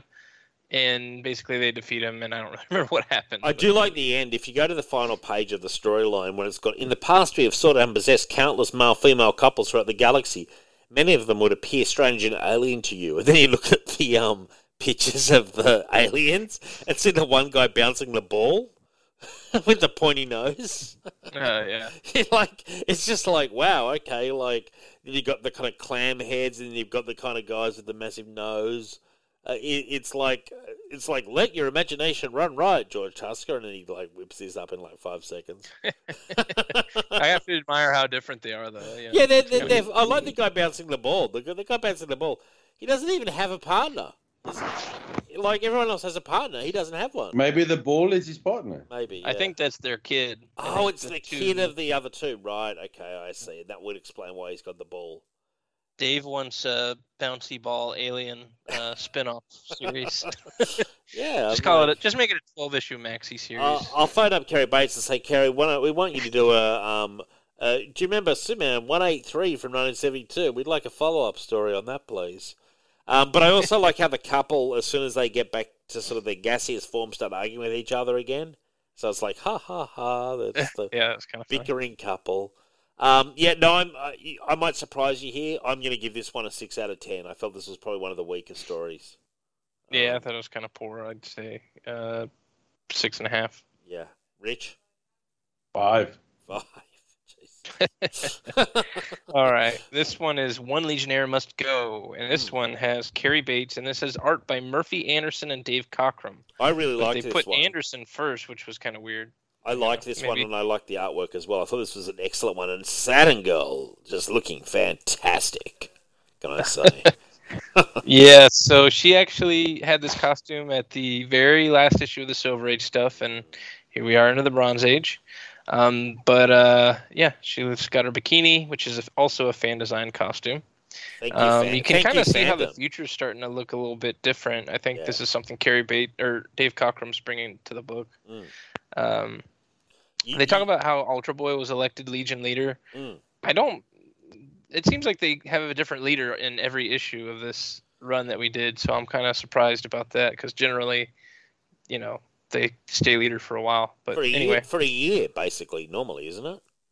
yeah, which is like I think they mentioned Brainiac 5 as leader at one point. Mon-El was the leader and then gets selected, and I don't know, it's confusing. Anyway, Matter Eater Lad, one of your favourites, has a run Yep. here. We see him on the planet Bismol, where everyone has a strange ability to eat everything. Yep, exactly. I do love Matter Eater Lad. He kind of becomes a bit of a comedy character in the 90s, or 80s and 90s, kind of similar to like a Deadpool type thing. Yeah. Oh, he's great. He's great in Legionnaires. Yeah, for sure. There's one issue he gets turned into a woman. Yeah, that's fun. And I think that was a Adam Hughes cover, which is pretty cool. Yeah. But Saturn Girl picks up that there's somebody in the Legion headquarters that wants to betray the Legion, and it seems like only Matter Eater Lad and Ultra Boy are there. Yes. And Ultra Boy's like, no, I swear I'm not. But they prove that it is Matter Eater Lad that wants to destroy the Legion. Yep. And he gets captured by Ultra Boy, put in a cell, and they tell him that it's poisonous. But he finds out that they're actually lying and that he can escape. So he goes back to his homeworld of Bismol, where he thinks it's safe. And his homeworld of Bismol is a joke on the Pepto-Bismol. Yes, I sort of gathered that as well. I was like, that's got to be related somehow, surely. And it turns out his brother is jealous of him. Yep. And he put in a telepathic transmitter in his dinner. Food. Yeah, he ate it, and so then he was able to convince everyone that he was having traitorous thoughts. But Matter Eater Lad is able to... actually, Matter Eater Lad gets taken out by him. And then his brother calls the Legion to take him to the hospital because he feels bad. Yeah, he feels bad about what happened. Exactly. And then Matter Eater Lad forgives him, and he says, hey, look, I have to get this removed from my stomach. You can be Matter Eater Lad for a while. Yeah, he's very nice to him, really. Yeah, it was I actually like this one just because I like Matter Eater Lad. He's about to get written out of the book in a couple years, so it's cool to see a spotlight on him. I'll give it like an 8. Yeah, no, I'd give it an 8 as well. I enjoyed it. And I was going to ask you, did Matter Eater Lad's brother then go on to be part of the supervillain team? But you're saying no. Yeah, I don't think we might see him again, but he's never like a Legionnaire or a villain. Gotcha. Yeah. No, good one. Rich, where were you? I'm a fan of Matter Eater Lad as well, but I'm giving this a 6 out of 10 for 2 reasons. Go ahead. One, I didn't like the fact that he's like, oh, ha, you got me. You can join the Legion while I go get this removed from my stomach. Like, even though you fucking tried to get me arrested and then almost killed me, all's forgiven. But the biggest one is there's a bit of a, I guess I call it a plot hole, is that, so Saturn Girl accuses him. She's like, I heard your thoughts. It can only be you. And he says it's not me. So how they resolve it is they go, well, we'll put Saturn Girl in the lie detector machine. Yes. Yeah. And then she goes, no, I'm telling the truth. And they go, ha, she's telling the truth. Into jail with you. And it's like, well, hang on a second. Why doesn't Matter Eater Lad go in the machine? Exactly. You know and what? then they can ask him and say, are you having these thoughts? And he go, no, I'm not. Oh, look at that. It says he's not lying. Uh-oh, something's wrong. Well, it's also like they should have put him in a chair and be like, think about bologna sandwiches or something. And then he would think about bologna sandwiches, but his brother wouldn't because, he's not there. So I mean, again, I like Matter Eater Lad. Cam, I think he's really good. He's pretty funny. As I said, I'm a fan of his from the Legionnaires. But I just I didn't like the ending, and I didn't like the plot hole where they don't put him in the lie detector chair. Yeah, Totally I think. fair. Yeah. And I'll be honest though, with some of this stuff, is I just kind of take it as part of the charm. Me too. Though it's totally valid complaint. It is, and I'm Well, glad the thing that is, to Rich me, is if you're going to introduce something like a lie detector chair, you've got to it's something big that you can't just go, well, hang on, how come you don't put the suspect in there? He was guilty until proven innocent, or guilty until proven innocent, basically. Yeah. Now, by the way, guys, Matt Reader, that he's actually. I'm sorry, Dave. Go ahead. I was just going to say I've been doing a bit of research while you've been talking about sales in the 70s. Market conditions in 1977, just comparing DC and Marvel. This is 77. DC 18 titles. In 77, monthly titles were selling just over 8 million. And average sales per title was just over 445,000. Marvel. They only had 18 titles. Wow. Yeah, Marvel, 16 titles, selling over 14.5 million, as compared to 8 million for DC, and their average sales title was 914,000. So Marvel, by 78, were really outselling DC, according to these stats anyway. Just interesting. And obviously we're like a good 7 years prior to that in this time period, but I just thought I'd check that out, because the other day Chuck Dixon put up some numbers for how sales were in 68-ish or 67, and DC were outselling Marvel heavily still then. And which was funny, because I said, isn't it funny? Because all you ever heard was how Stan Lee was on college campuses. But at that point, the sales shift hadn't happened. It was probably happening, but DC still had a significant lead. But by 78, it's a different story. Yeah, it's crazy. It's crazy to hear 16 books. Nowadays, think about the New 52. They had 52 titles, and that's just their main superhero focused, or not necessarily superhero, but in their main universe line, and not including any other projects they had going on. Funnily enough, you say that Archie had 30 titles out and was selling over 4.5 million, and Gold Key had 38 titles. So other players were big factors in the market still at that point. Charlton had 17, but Archie was really pumping out the titles. Interesting. Interesting times. I was going to say about Matt Reader Lad, though, he actually has a pretty sad background where I thought it was actually this issue. Turns out I've never read that issue that we just did, and it was one of the Action Comics issues from just before, where his parents are pretty shitty, where his dad just takes his Legion paychecks after he gets home and goes out and gambles it, and his mom's like a pushover who just, but yeah, he's got like kind of a pretty sad home life. Wow. Which they don't go into here. I think everything was resolved by the end of that story, or happy ending. Well, I think, but again, I see that's why I like the more modern Legion stuff, is because again, it's more overarching character building and character backstory. A lot of this older stuff, it's there. It's like it's there, but they never really get really stuck into it. Yeah, they touch on it very lightly, and then they often wrap it up in the issue, and it's like. It's almost like, do you remember each Transformer episodes that used to end with all the Autobots laughing? Almost every episode. Yeah, but like it's kind of like that. I find it charming, as Adam said, but it is definitely something where you wrap up and it's like, okay, now we'll be on to the next adventure. Well, that's why I said, like, if you look at episodic TV, and this is with live TV, cartoons, whatever, at the end of the episode, there's basically a reset. Yeah. Right? Yeah. Because by the next episode, no one can truly evolve or change, because they kind of need to be where they were at the start of the next episode. And that's kind of the same with the comics, which is why there is some kernel of like character, but it's never fully sort of pulled out, because they need to reset and still be who they are by the next issue or the next story. So that's why I said, like, they're fun and they're enjoyable, but I prefer the more meaty modern stuff, even from like Paul Levitz. I mean, I wouldn't say that Legion is my favorite, but although there is the Great Darkness. I like the Paul Levitz stuff, man. I think he has Paul Levitz, in his defense, has a lot of subplots running. Would you agree, Adam? No.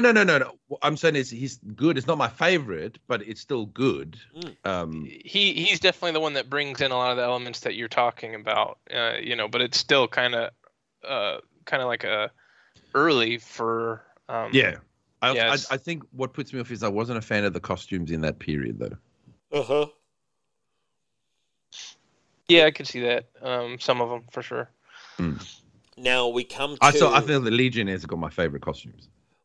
Those were good designs. Yeah, Sprouse. We'll do some of that at some point, Rich, and we'll bring you back on. Superboy 188, Curse of the Blood Crystals. Our friend Mordru again, with his weakness that is basically being in the earth, Adam. Dirt. Being buried.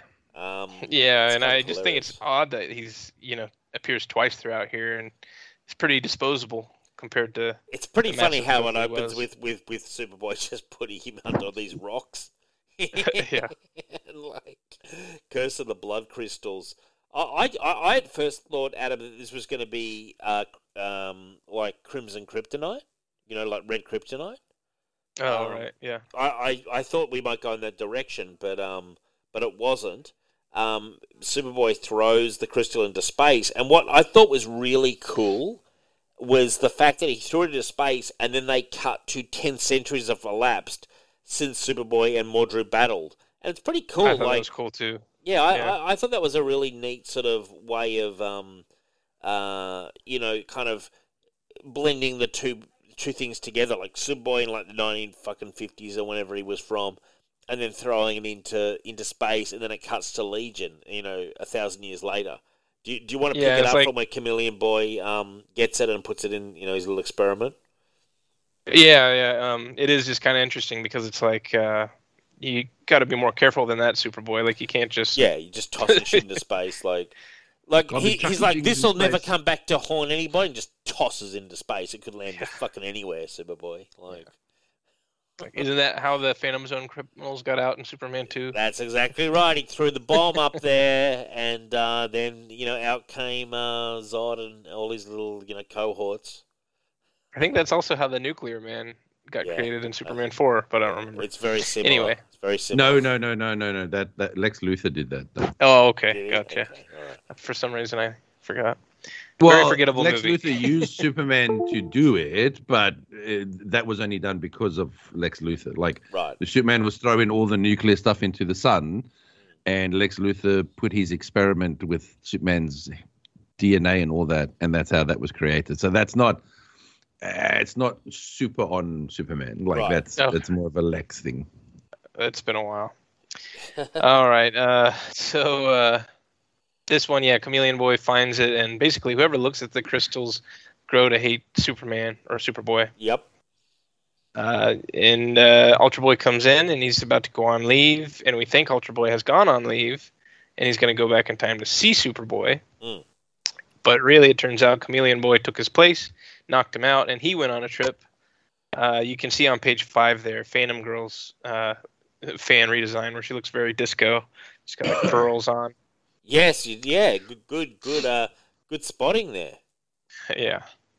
But then, the Brainiac 5 and Lightning Lad go back in time once they're alerted that there's something wrong with Chameleon Boy. And they're intercepted by Superboy, who tells them, hey, it's cool, I got Chameleon Boy. And so they go back, and then Chameleon Boy reveals himself to have been disguised as Superboy. Yep. Tricksters. And he's killing Superboy with kryptonite. And I thought this was weird. He absorbs the kryptonite into his mouth and blows it away. I would think that would be something you would not want to do. Yeah, I know, but especially it was especially if you accidentally swallowed a bit. Right. And I would think he could just blow it off rather than having to bring it into his mouth. Yes, it was a risky strategy, that's for sure. Well, he didn't seem to be tied down either, so he could have just moved. Exactly. One thing I like is the sweat. Tilted. How he's sweating, it's like he's got this massive sweat going. But can I just say something? Again, this story again shows how everyone is as smart as they need to be, right? So when is it Brainiac and who comes Lightning to the Lad. past? And Lightning there, right? When they come, Superboy's like, oh, yeah, I don't worry, I subdued him. I've got him under this high-tech fucking machine that's going to And I'm like, where do you get this technology in your current year? And how does the Legion go, hang on a second, where did you get that technology from? Maybe he got it from Superboy's, he could have got it from Superboy's underground hideout. Superboy's got that again, but that's my point. Everyone has the technology and is smart as they need to be, even though he's in the... Where would Superboy be in this? Like the 60s? in the 50s, don't you remember Superboy has the... No, he again, has, I like, just he no. has the... He has has an like his underground robot hideout. duplicates and Yeah, stuff. yeah, he has No. the whole underground See, hideout, that Rich. I'm glad that's something that they kind of got rid of with Superman. That him Not being me. super smart and building Not me. like Not me. stuff. I like that he's got that underground hideout with the phone to the Because then president. my argument is literally Superman or Superboy could build shit that makes the whole world better. Look, Dave loves it, and he loves Betty Ross, and he's not happy that Betty Ross is not Betty Ross anymore. He gets very attached to the status quo. I mean, other than that, I do like the story. Yeah, I like the thing of like him pretending to be Superboy and tricking the. Although there is one thing that's always bothered me about Chameleon Boy, right? Mm-hmm. Is I assume that his costume is actually him, right? Because he can morph into whatever he wants. Mm-hmm. But what about the Legion flight ring? It's a good question. Oh, yeah, like, does that shape with him, or like shouldn't everything he turned into have a Legion flight ring on it? Like, I think he'd probably absorb it. Like he would grow flesh around it. But I don't know. That's a good question. I know at one point in the 5 years later stuff, I mean, this is not really necessarily answering your question, but in a way, where he gets shot in the head and they think he's dead, but he's like, oh, I don't keep my brain there anymore. And it's like, I don't know, I guess just the idea that he could have it inside of himself somewhere, maybe. But that is a good question. Well, but say he's pretending to be Superboy, right? Yeah. Let's not say Superboy because I think he has a flight ring. Let's say he's just pretending to be a normal-looking human. Wouldn't it look odd if that person had a lump on their finger or their one finger looked larger than... But he can change his whole body, Rich. I guess. I mean, I suppose he could suck it up and put it somewhere like in his stomach or in his bladder or something, I guess. He's the ultimate, like... He's the ultimate still very disguise merchant, man. Like, that's his whole power. I've just always wondered what he does with the ring. But it's like what he does with his clothes. Like he. No. He doesn't wear clothes. What? His costume is him. Yeah. Oh. Which I don't know. I guess that could be the case. I'm not sure if they've ever established that or not. I think it is because most Durlans look like the guys in the hooded thing with the tentacle faces. True. We'd have to get Kerry Bates and Paul Levitz on the line. He that's what he really looks like. I think the costume that you see is just what he makes his appearance look like. Okay. Well, I mean, I think he's got the power to... I mean, that's the old thing with the Invisible Man. Like, where, in the old Invisible Man stories, if he was wearing clothes, you could see the clothes. But, it's like Invisible Kid can turn his clothes invisible. I always thought the Chameleon Boy could just... say if he had to dress up like, those royal guards that stand outside Buckingham Palace, he can just change to be one of them wearing that uniform. That's part of his power set. How he does it, I don't know. But, like, that's just part of his power set as a chameleon. Like a regular chameleon that's up against a tree branch can turn itself into the colour of the tree branch. Somehow. I don't know how, but they can. Same thing with Chameleon Boy. I'm sitting here wearing a Punisher hoodie and a Deadpool cap on, and if he wanted to imitate me, he would wear the Punisher hoodie and the Deadpool cap. It's just part of his power. He can mirror. No, that wasn't my point. That's completely the opposite of what my point was. Well, I think that wasn't my question. I understand. Your question is the ring. Like, if I'm wearing... No, my question was, what does he do with the ring? Because the ring is not part of him. It's something that is on him, that is given to him by the Legion. But so are clothes. Well, he's saying that he thinks that he's actually naked and he just appears however he wants to, right? Like, correct. His flesh is his clothes, essentially. Yeah, because he can morph into whatever he wants. Yes, he can morph his head to look like a person with a baseball cap, or his torso to look like a... But my question is the flight ring that he has to wear, the Legion flight ring, is not. It's a foreign entity.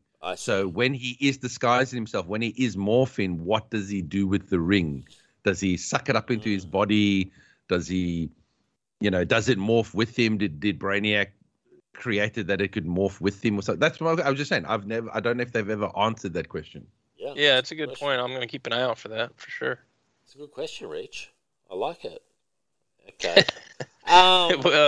Then I guess Chameleon Boy is defeated when he's buried underground, and it gets rid of Mordru's influence. Yes, the old weakness. Which again is odd. The old weakness to the It was a dirt. bit easy. Yeah, it was easy. Sorry. I do want to say I enjoyed this issue though. I'm giving it 8.5. I thought it was a good one. Yeah, I liked it too. I'll give it an 8. I like Chameleon Boy. I think he's one of the ones that you see a lot, and he's always kind of interesting and more interesting to look at than just another regular-looking person. Definitely. Rich? I'm giving this one a 7. Oh, okay. Oh, wow. Okay. Despite the flight ring. Okay. Yeah, exactly. No. To be fair, that's never answered in any fucking Legion, so I can't hold that against the. That's fair. That, but it's just something that always pops in my head whenever there's a story involving Chameleon Kid, Chameleon Boy, whichever name he goes by. Like, it's just something I've always wondered what happens with the flight ring. Like, what does he do with it? That's something actually that I always think about with Green Lantern. Like, I know sometimes they say that it's like invisible, but they always seem to draw it even if it's supposed to be invisible. Or like the Flash, where he wears his costume in a ring. Yes. And it's like kind of bizarre. Yeah. Not exactly. To be fair, they have explained the ring is that's like subcompacted like compartment or something like that he created. He it always has a lightning bolt on it, which I always think would be kind of a giveaway. Yeah, I agree. I totally. No, agree. I don't know. I mean, do you find yourself looking at most people's rings or jewelries when you're talking to them? I guess sometimes, I don't know. I don't really pay attention to them. Sometimes, if I'm chatting to a guy and he's wearing a massive fucking flash ring on his hand and the flash keeps turning up mysteriously, I'm going to start putting 2 and 2 together. Yeah, like if he lived in Central City or whatever. He's either a big Flash fan. He's a fan. That's fair. Yeah, they do have the Flash Museum. Maybe you got it there. Yeah, maybe. Yeah, they sell. Well, that's the thing. They actually sell those rings. Yeah. I think you can buy the Flash rings on the Flash Museum. So yeah, it's actually a pretty good way to disguise yourself. Be like, yeah, I'm just a fan. That's a good point. I actually want to get one of those rings. I think they, made some. I've actually got one. Have you? Nice. Did they come out with Flash Rebirth or something? Yes, I got I got all the green. I got all the lantern rings, and then I've got the Flash. Yes, I remember, Rich, when you got all those lantern color rings. Yeah. I have those too. I have the 2 Legion rings as well, but I don't have a Flash one, so I need to track that down. Do you ever wander outside the house with one of those rings on, Adam? Oh God, they're gigantic, man. Oh, are they? Okay. The most I would do is maybe wear one to like Comic-Con. Yeah. Oh yeah, something like that, but not in the streets, not just every day. No. They're nice little display pieces. All. Sure. Now we come to Superboy 190, and I do want to say I enjoyed the way that they had the panels up the top with the hands holding the different panels. That was kind of funny, and they're telling you which way to go. And then it's got Murder, the leader. Yeah, rather than Follow.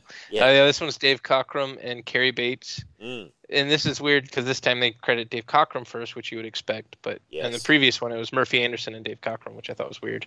Anyway, it's kind of weird seeing this first page because you have Saturn Girl in her sexy costume and everybody else still looks like they're in the Silver Age. I just thought it was kind of funny. Is that Princess Projectra on the left with the P on? No, that's Phantom Girl. Phantom Girl. Oh, right. Okay. Yeah. Okay. Gotcha. Yeah. And you got Dreamy over there on the right-hand side. Yep. Kind of like a jumpsuit kind of thing. Yep. You've got Ultra Boy and Colossal Boy and Bouncing Boy and... no Colossal Boy. I think maybe... Are you looking at the second page or the first page? I'm looking at the first page. Who's that standing next to Ultra Boy? Invisible Kid. Invisible Kid. Okay. And talking, is that the woman talking? Shadowlass. Shadowlass, okay. Yeah, who's already changed from the other suit that she had on like only, a couple of issues ago. Yeah, and this is back to her original design rather than a third design, which she'll get a new design soon, but so basically they're feuding about who should be the next leader, which you don't really see a lot. Generally, it's generally more friendly. Yeah. But Mon-El, I guess, is the current leader, even though they just said that Ultra Boy was the leader. Yeah. But Mon-El is kind of not sure. I think Ultra Boy, they're doing a vote now between Saturn Girl and Mon-El, I think. Well, they say though that I thought he said he was the current leader, or he maybe just that he'd been the leader before. I think he had been the leader before, okay. if I remember correctly. He's already had experience being our leader, and he's the mightiest among us.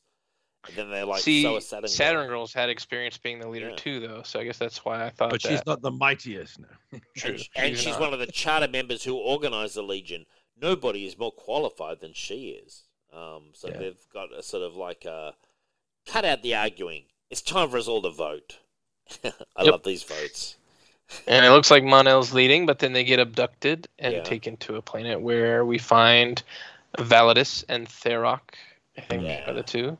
Yeah. I really like this story. Me too. Oh, cool. Me too. Yeah.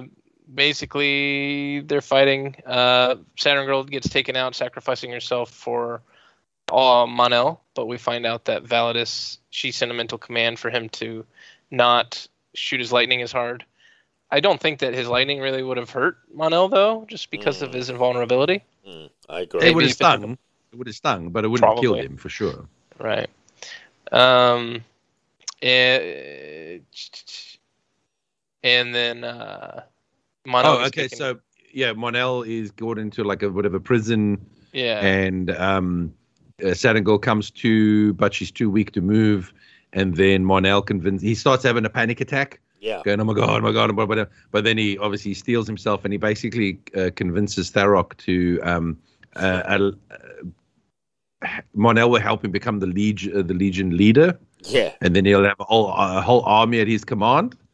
And of course, he's like, I like that idea. Yes, very well. I shall be the leader. And then Validus takes him out because he's been trained to take out every Legion leader. Yeah, which is a cool little twist that he. Yeah, I loved it. It's almost like, it reminded me of like the Amazo. I was gonna say the exact same thing. Where how they defeated him was disbanding the Justice League. Yeah, I think that was the Mark Millar one, right? Where they're trying to build up the forces of the Justice League, and then they defeat him by disbanding the Justice League. Yeah, like all the Justice League come there, and he's just getting stronger and stronger. And then finally, like Superman goes, "I hereby disband the Justice League," and then Amazo just goes, "Ooh." Really? Yeah, it was a cool story. I like that. I like the story. This one, I'm giving an 8. Oh, cool. Yeah, I'd give this an 8 as well. I actually, and I also thought the artwork was good too. Like I felt that this was a step up in artwork.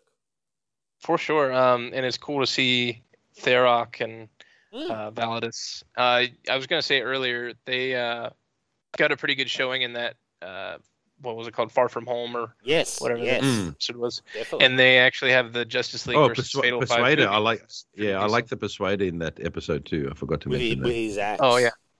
And also Emerald Empress as well.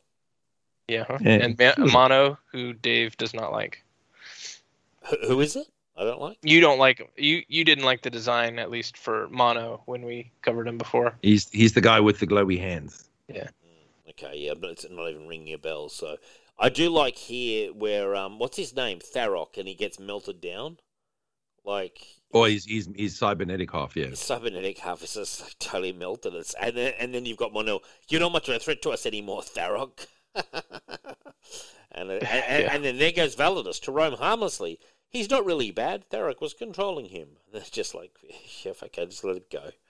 You know. Yeah, and of course we find out later that he's just a child, right? It's, Saturn Girls. Yeah, there was a good storyline with that, where it turned out that he was that I think he's Lightning Dad and Saturn Girls, one of their twins or something. Yeah, I can't remember. Yeah, and transformed by Darkseid. That'll be one we'll have to cover someday. That's a long way down the track, though, isn't it? We're probably getting. Oh yeah. Oh, from here, yeah, for sure. Yeah. Probably. I mean, I guess probably only like 10, 15 years. But we also find out that Mon-El gets his confidence back. So yeah.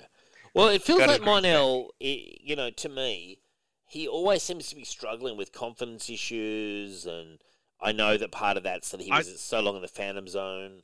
Yeah, I was going to say, I think it's because of being isolated for like literally hundreds of years in the Phantom Zone. Yeah, I think it does. He has sort of a bit of an inferiority complex where he feels he's not good enough, or he doesn't have the experience, or just like in his time with Superman, he'll fail again, and he people will die or he'll have to be put into the zone again. So He I should mean, it remember- makes for an interesting character. He should remember it was Superboy's prank that actually led him to being in there, and then Superboy didn't actually get the cure, in his whole existence. But I don't think he has a cure though, isn't it? That it's more of like a suppressant, but if he doesn't, Brainy does at one point kind of cure him, doesn't he, Adam?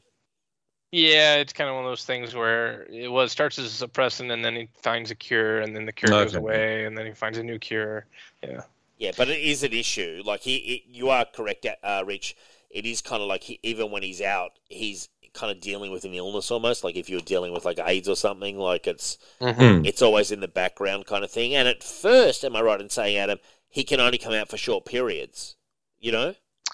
Yeah, I think he joins in like Adventure 300, but he doesn't like actually stick around because he has to go back into the Phantom Zone until like 304. And honestly, I think that's cooler because I reckon it would have been better for them to have Mon-El could come out, but he could only stay for like maybe a week at a time, kind of thing. At his I kind of best. like that. It's like another limitation, almost like Ultra Boy, where he's got the powers of Superboy. Well, it means that you can't overuse them because again.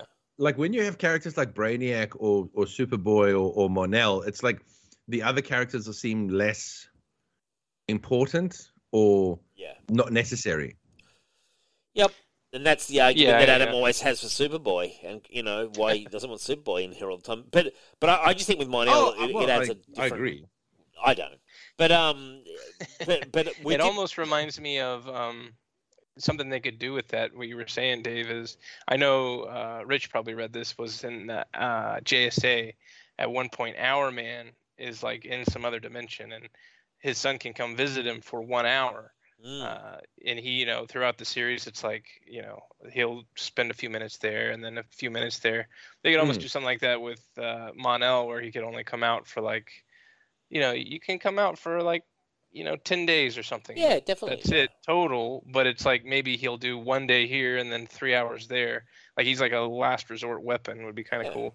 I think. Although I must say, I love his more modern costume with that they did in Legionnaire, and then they did have in the I call it the 3 boot, which was after the Final Crisis, where it had a bit more of the red, but they had like the star, nebulous pattern on it. I quite like that to just the puffy red. The puffy sleeves are kind of weird for sure. Okay. But yeah, no, again, good story. I think at the end of the day, again, it showed good character, and it showed not like a super smart way, but just a basic outwitting of your foe, like not like genius level fucking. Then we had next up a Sunboy episode. And Sunboy hasn't had a lot to do, but this was they're throwing a birthday party for him. I like the cake, which has got a Sunboy on it, and the sparklers. Real quick, actually, I was going to say that last one I should shout out. I love an election issue, so that was really cool to see. Me too. I just hate that we didn't get to see those. the result. But I think they're fun. Elections or membership drives are always fun ones. And it ends with Saturn Girl saying, "Even if I don't win, this has been the best thing," So that you don't actually get the result in that issue. But I like this one, Sunboy, one of my favorites, and he's having a nice birthday party. And then it all goes horribly wrong. I think Dave likes him because he's a ladies' man. Yeah, I do. But he actually got a really good showing in the Silver Age. If you look back at the Adventure comics, he's on like a lot of the covers and gets a lot of the focus in those stories, which is interesting. But he's also the only one that seems to have his own nemesis, which is Dr. Regulus. Yes. Dr. Regulus comes out of the birthday cake, basically. Yeah. And this is his, what do they say? He's 11 solar years, which equals 16 to 7 or 17 to 18 of our years. Yeah. So these guys are almost into adulthood. We saw Timberwolf was there. Timberwolf was there in the picture. Timberwolf. I guess that's Princess Projectra, Dream Girl, Bouncing Boy, Lightning Lad, Shadowlass. Good showing for his birthday, For sure. You would think everybody would be there, right? Well, you see the hand of someone as well that's passing the cake or about to get the cake passed to them as well. Superboy surely couldn't make it. Who is that passing the cake? in the sort of the girl in the purple crop top? I think that's supposed to be Dream Girl. I was going to say I thought it was Dream Girl. I'm glad to hear that. It's good to see that she's there. I like Dream Girl quite a lot, to be honest. No kidding. Me too. But he takes out Dr. Regulus, and Dr. Regulus basically dies. Yeah. He asks, though, to be sent to the Arion star, and that's when we get a recap of Sunboy's origin, where he distracted Dr. Regulus during an experiment, and it caused them both. It caused Sunboy to get powers and Dr. Regulus to get fired. Yep, that's exactly right. And that's caused a bit of problems between the two of them, and Dr. Regulus had quite the cunning plan that goes awry, basically.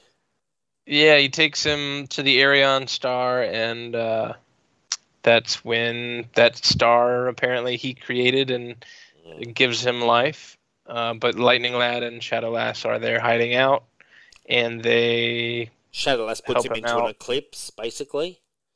I was kind of just trying to figure out, though, why did he bring 3? I couldn't tell if Lightning Lad and Shadow Lass knew, or I guess if Sunboy knew that Lightning Lad and Shadow Lass were in with him, because it looks like he brought 3 coffins, which it's like, why did they have to hide out in other coffins? Like, wouldn't he think it was kind of weird there were other coffins there? That's a good point. I don't know. That's kind of silly. But anyway, yeah, maybe Dr. Regulus. They were the necro crystals. Actually, maybe it's a coffin ship. Maybe, yeah, I guess. Maybe it's a ship full of coffins for when they go and bury people in space. No, you know what they were. You know what they were. They were necro crystals, which in the 30th century replaced flowers. So it was like those crystals were like the flowers that people put, at a funeral. And so that's what it was, because I noticed that myself. So well done, Detective Dave. Thank you very much. And I mean, like there are no plot holes here. Kerry Bates is rock solid on this one. Yeah, you got me. 8.5 out of 10 from me. Rich, where were you? 8 out of 10, actually. I thought it was a very good one. I like that. I like that it was also it wasn't necessarily a cunning plan from the start, because it shows how smart the villain was, because he was adapting.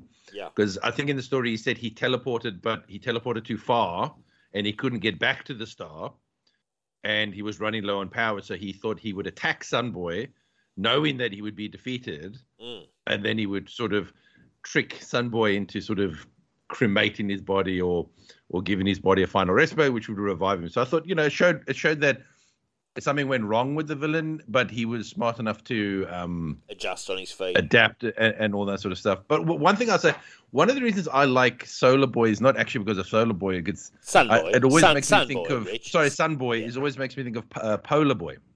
Yeah. Oh, I do like Polar Boy.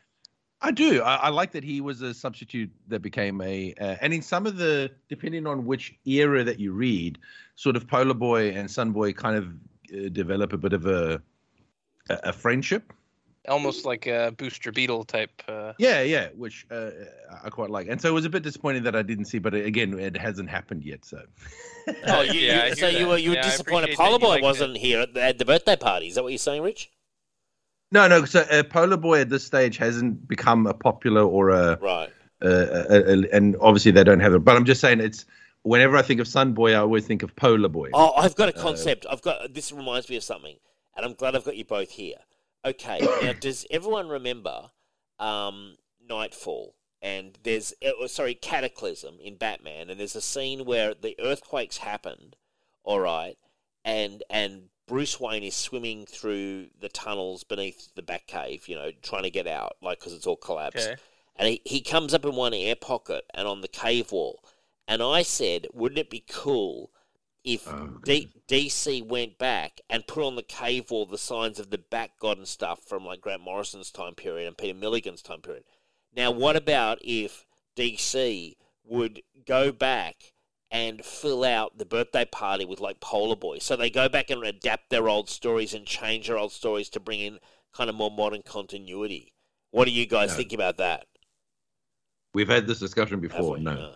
Okay. All right. I just thought of it then. Adam, Well, not this one. We've had the discussion about the cave bat symbol with whatever, and I'm just like, I'm not a fan of going and changing other people's art and stories. It's kind of like doing George Lucas's takes on Star Wars. Yeah, and I'm not a fan of that either. Would you be a fan of my Batman Cave Special Edition, Adam, or not? Putting Polar Boy. I think it would be interesting. That's where you would do something kind of like Batman Earth 1 type deal, where you could do that story and have the benefit of foresight and integrating things like Bane or something into the origin of Batman if you wanted, where you have all the continuity at once and you could kind of I'm also just talking about getting artists to touch up stuff in old stories. Oh, I see. Yeah, I'm getting a bit more advanced than that, yeah. Yeah, I don't know. It's a gamble. It's a gamble. It's a gamble, and you could have on it, because the kids of today with their wacky technology, how about this, Rich? Batman goes up, there's the thing on the, they're reading it on their iPad or whatever, and they click on the symbol, it takes them to the current the storyline that Peter Milligan did or whatever. So like advertisements. Would you add a word balloon or something where he'd be like, "Oh, I'm gonna have to deal with that in 15 years." Something like that. Like one of those crazy symbols, and then you click on it and it takes you to the story. That's kind of where my brain's going, guys. Everything's big ad. I suppose if you're talking about digital, I guess, but I wouldn't reprint that, because then you've got two different versions floating out there, which I don't agree with that. DC need to put me in charge. I'd be doing all sorts of crazy shit like this. The Where do special you stop edition. though? I mean, you got like the Court of Owls. You'd have to like draw in talons everywhere and stuff. I don't think Dave realizes the floodgate that he would probably be opening.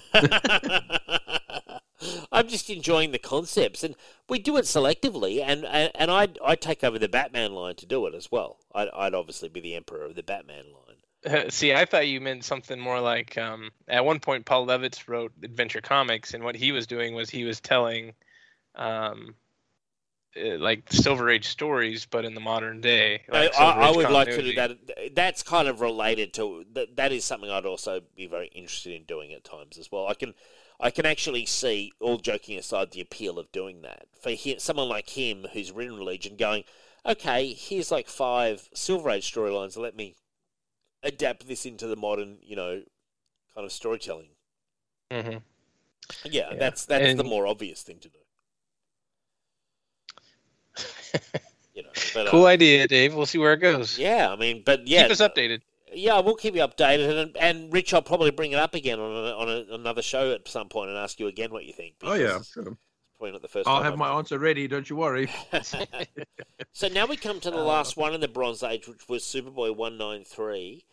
Remind me what happened with this one, Adam, because it's not even ringing a bell. I'm sure I read it, but I just can't remember. So this one was called The War Between the Nights and the Days. Oh, this is the Duo Damsel, yeah? Yeah.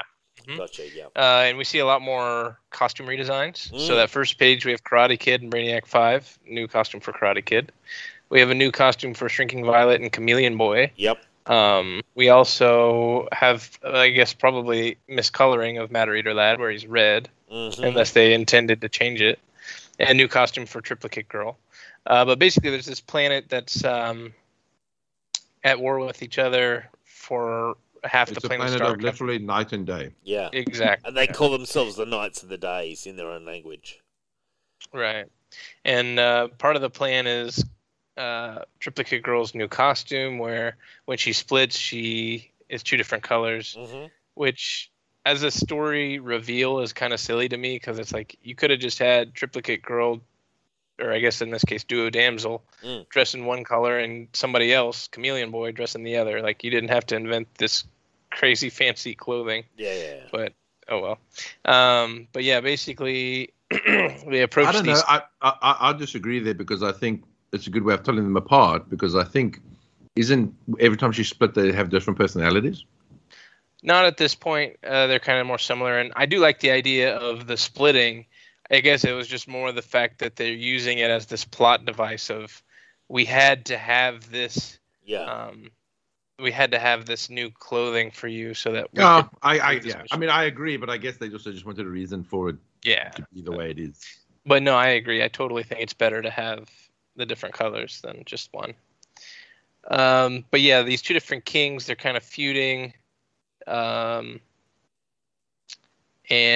a Triplicate Girl manages to get them both together. Meanwhile, Chameleon Boy deactivates the nuclear weapons of the Day people, and then the Day person is going to set off the nukes to defeat the Night people, and they aren't able to stop it. And basically, they're both really mournful of having fought and possibly destroying the Night people. And they're shaking hands at the end. Yeah, well, Chameleon Boy reveals that he disarmed all the weapons, and and then at the end, by the way, did Duplicate Girl not know that was his mission? I don't know. I think she must. Because when the detonator falls, she's like, "Oh no, I've got to catch it, otherwise all the nukes are going to go off." Shouldn't she be like, "I better catch it just in case Chem hasn't gotten all the nukes," or just in case, she seemed to be completely unaware that that's what he was doing. While she was doing her mission. True, unless she felt like it was important to play along, or was just reacting just in case. I read it that she was just doing her own thing and she wasn't aware, but that was just my reading. I could be totally wrong. Yeah. Well, that's how I read it as well. It's kind of like she didn't seem to know that Chameleon was doing a lot of times in these old comics, people are doing their own plans and don't it's a surprise to everyone. Yeah, but the two of them were sent there together on the mission, so it's just weird to me that they wouldn't know. That's a good point. It's bizarre. She wouldn't know what he was doing while she was doing her part. It's a good point. I'm giving this one a 7 out of 10. I thought it was a good issue. Again, very Star Trek-y to me. Yeah, very much so. It kind of reminds me of the one did Frank Gorshin play somebody where they were like, no, the half black, half white. Yeah, yes. Was that Frank Gorshin? I'm pretty sure that was Frank Gorshin. Yeah. Okay. It is very similar to that one, isn't it? Yes, I remember that one. And in here, they get inspired by when her costume comes together and her costume lives in harmony or whatever. Yes. Quick note is this character that's the king of the Day people, King John. He actually becomes a really important character later in the 5YL stuff. He's the leader against the Khund forces, so just notable. That's interesting. Anyway, so we want to move on to Adventure 310, unless you guys have anything else to say about the Bronze Age. No, the Bronze Age. This is early Bronze Age era, but I think it's good the earliest. Stuff. The earliest stuff. I would encourage readers and Legionnaires out there, if you haven't checked it out, continue to check it out. This is as raw as it gets. I think it gets more sophisticated. But no, very enjoyable. And then we've got... I was going to say, actually, just a reminder, 2 issues after this, so the very next Legion appearance is Wildfire, which is kind of crazy, because he feels very more modern than a lot of the stories we had before. So just interesting that it was right around the corner like that. Well, I think there were a lot of changes in the 70s as it all exploded. You know what I mean? I think that a lot of titles, such as Legion, really kind of radically redefined themselves, which I guess is why it's given its own age, you know? You know what, guys? Quick news flash. I don't know the details yet. I'm just seeing the news headline. Justice League versus the Legion of Superheroes coming to DC in 2022. So, there you go. What is that, Depends on who's writing it for me to care. Oh, it's a comic, is it? It's Bendis for sure. It's a comic? Yeah, Justice League versus... it's going to be Bendis. Legion. Yeah, if it's Bendis, I couldn't give 2 Well, ticks. We'll be reading it for Signal, Rich, so you're going to have to care enough to read it, but yeah, I'm not thrilled with... Mate, you make me read a lot of things I don't care about. Yeah, that's true. Is this Bendis' big tease as well that he's been teasing for? For now, it's just looks like it was teased in this annual that's coming out, so I'll be picking that up, and then it probably won't actually. The story probably won't come out until like January. Here we go. So it's going to be a 48-page annual, 48-page special written by Justice League ongoing series writer Brian Michael Bendis. Yeah. And a main cover by Sanford Green. So, yeah. Gross. Like we mentioned before, though, some of us are desperate for Legion content, so I'll definitely check it out. Yeah. Well, so the first issue's coming this year. I'm not, like, even though I've been a massive Green Lantern fan for, like, my entire life and I've collected so much, I am not collecting current Green Lantern. I couldn't care. I'm not giving them my time, my money, or my passion. Like, no. That's a big call from you, Rich. Who's doing Green Lantern at the moment, Rich? Do you even know? I Jeffrey do remember. Thorne. Yeah, he's the guy who basically said that he hates Hal Jordan. So yeah, that's really going to get me to read his stuff. That's right. That was the guy that tried to walk back his anti-Hal Jordan comments, like, "Oh no, I'm going to make him a main person." Yeah, sure. Because I don't know, the only way that I can affect anything is with my wallet. Right. So yes, I am desperate for. I'm not currently reading anything Green Lantern, and it does suck. But if I give them my money and I buy it, then I'm telling them to keep making it. So no, That's fair. I'd rather not own it. Oh, sorry, I was trying to cut you off. That's a really good point about voting with your dollar. Legion for me is the only thing that's like buy it no matter what, and even that I almost dropped when Levitz was doing it in New 52, and I didn't buy like the Legion Lost book that came out during New 52. So yeah, you definitely have a point. Yeah, no, for sure, guys. Now we come to our final. You're keeping Bendis employed, man. Well, yeah, I'm certainly not. Fuck him. Like I'm not spending a dime on his shit. I am. Adventure. Yeah, you are, but you're just and there are a few people on the websites who say that as well, that like they just want to support Legion, and I do get it. I just wish he'd get off Legion and give it to someone else. Now, this Tales of the Legion of Superheroes, it's a Silver Age comic from, I think, about 63. And I was surprised when I read this by how dark it was and how dangerous this character was. And it was kind of almost hilarious, too, that he's like a little doll person. And some of the dialogue around that was kind of quite amusing.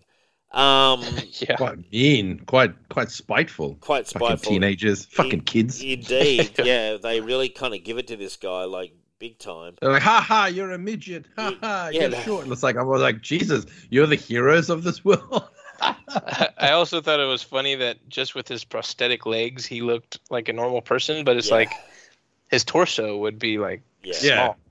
He would have really long legs. Well, again, that's the joys of early comic books and drawing. Yeah. It's like it's whatever you need it to be. Yeah. I do enjoy that when they're doing a meeting, they have the nameplates there, which was funny because back in the day, obviously, it was all about reminding everyone who everyone was. And no, it was for them. There were so many of them, they couldn't keep each other's names straight. Possible. So I love that.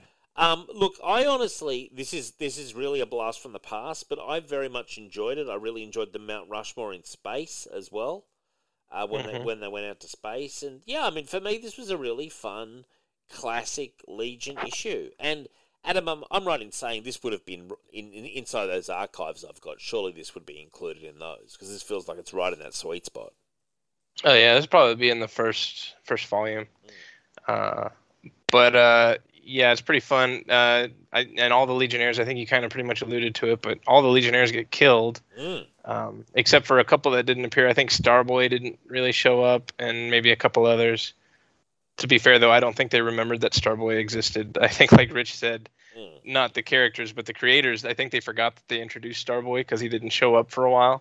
Yeah. But they and I've got to say, the twist in this comic, I didn't see coming because I kept thinking, was it going to be a dream? And because they kept saying such and such is dead, such and such. I was like, wow, either they're not really dead, and when the twist came that it was kind of like the future version of Mr. Mxyzptlk, like his relative or something, descendant, your descendant, I didn't actually see that coming at all, and then it made sense, and I was like, okay. And then there was that's actually you requested Mxyzptlk, so that's why I picked this one. Yeah, and a great pick as well, and then as usual, the very complicated way that they get him to go back to the fifth dimension. Yeah, exactly. I barely followed that at first because he's like, I'm going to speak in reverse, but you have the machine that's going to make me speak in reverse, so I'll speak in forward, which will come out not reversed. And I'm like, what? Yeah, I know, it was quite complicated. But pretty decent. Not one of the better of these Silver Age stories. There's more notable ones and more interesting ones probably. But it was fun. Not too bad. It was fun. Look, I'm giving it a good 7 out of 10. Look, 7.5 actually. I enjoyed the twist. I didn't see it coming. I'd forgotten that I'd asked you that, Adam, so I really didn't. I had no idea until he turned up. And then always with Mr. Mxyzptlk and his descendants, it's like, okay, then nothing really matters once we get him back. Yeah. Rich, where were you? Well, I mean, it allows you to have that freedom of have shit go, like literally have every single Legionnaire die. Yes. And because they kept it a secret that it obviously is an imp, you know, because if you knew it was an imp from the start, then you knew, it doesn't matter. For sure. It'll all be fixed by the end. So I thought it was very good that they revealed that at the end. So then you could kind of be like, oh, thank God.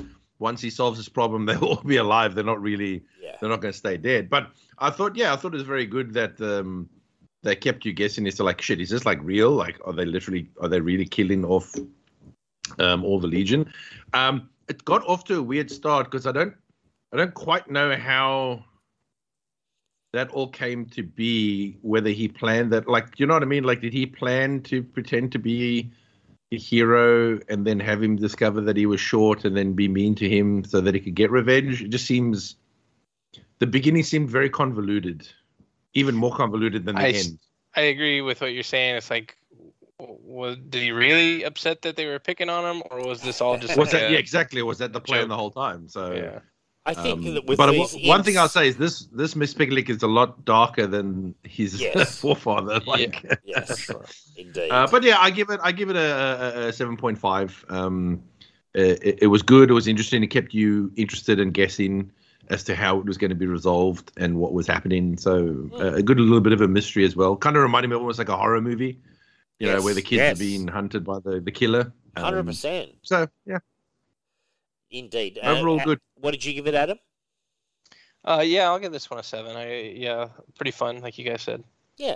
Look, I mean, that wraps up a massive Legion outpost. Thank you very much, Rich. Sorry for yawning. Thank you very much, Rich, for attending. Thank you, Adam, for also being here and for doing so much of the heavy lifting in terms of the descriptions.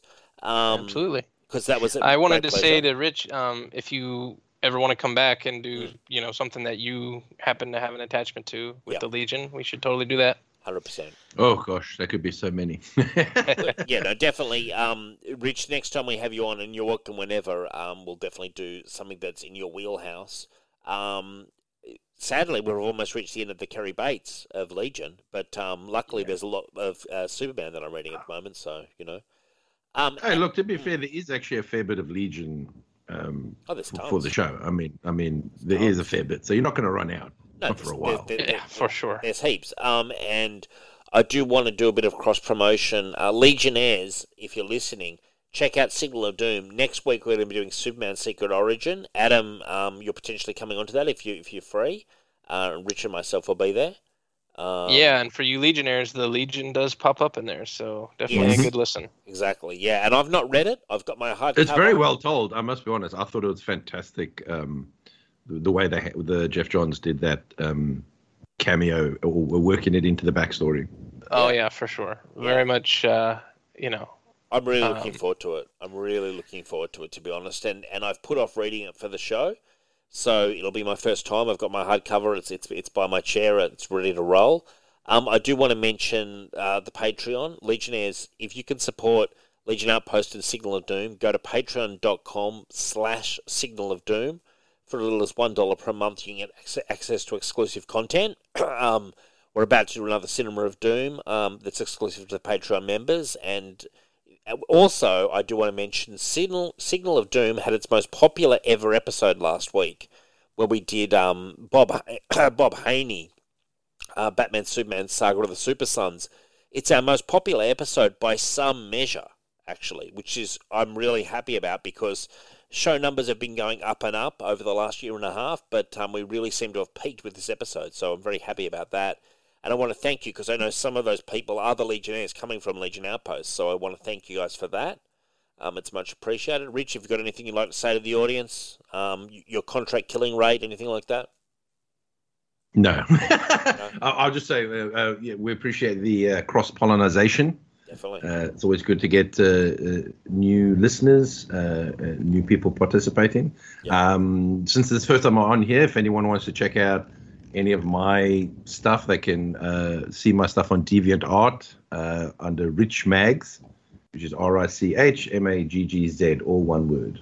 Cool. Yeah, check it out. Rich is quite the good artist and has done some excellent work. Some of the stuff Rich sends me, I'm always amazed by. Adam the computer, as always, holding the fort down. How are things? You feel good? You feel like you're giving everything out on pitch? Yeah, I'm feeling great. Thanks for listening, everybody. It is always a pleasure having you on, Adam. On that note, I want to say thank you and good night. Goodbye.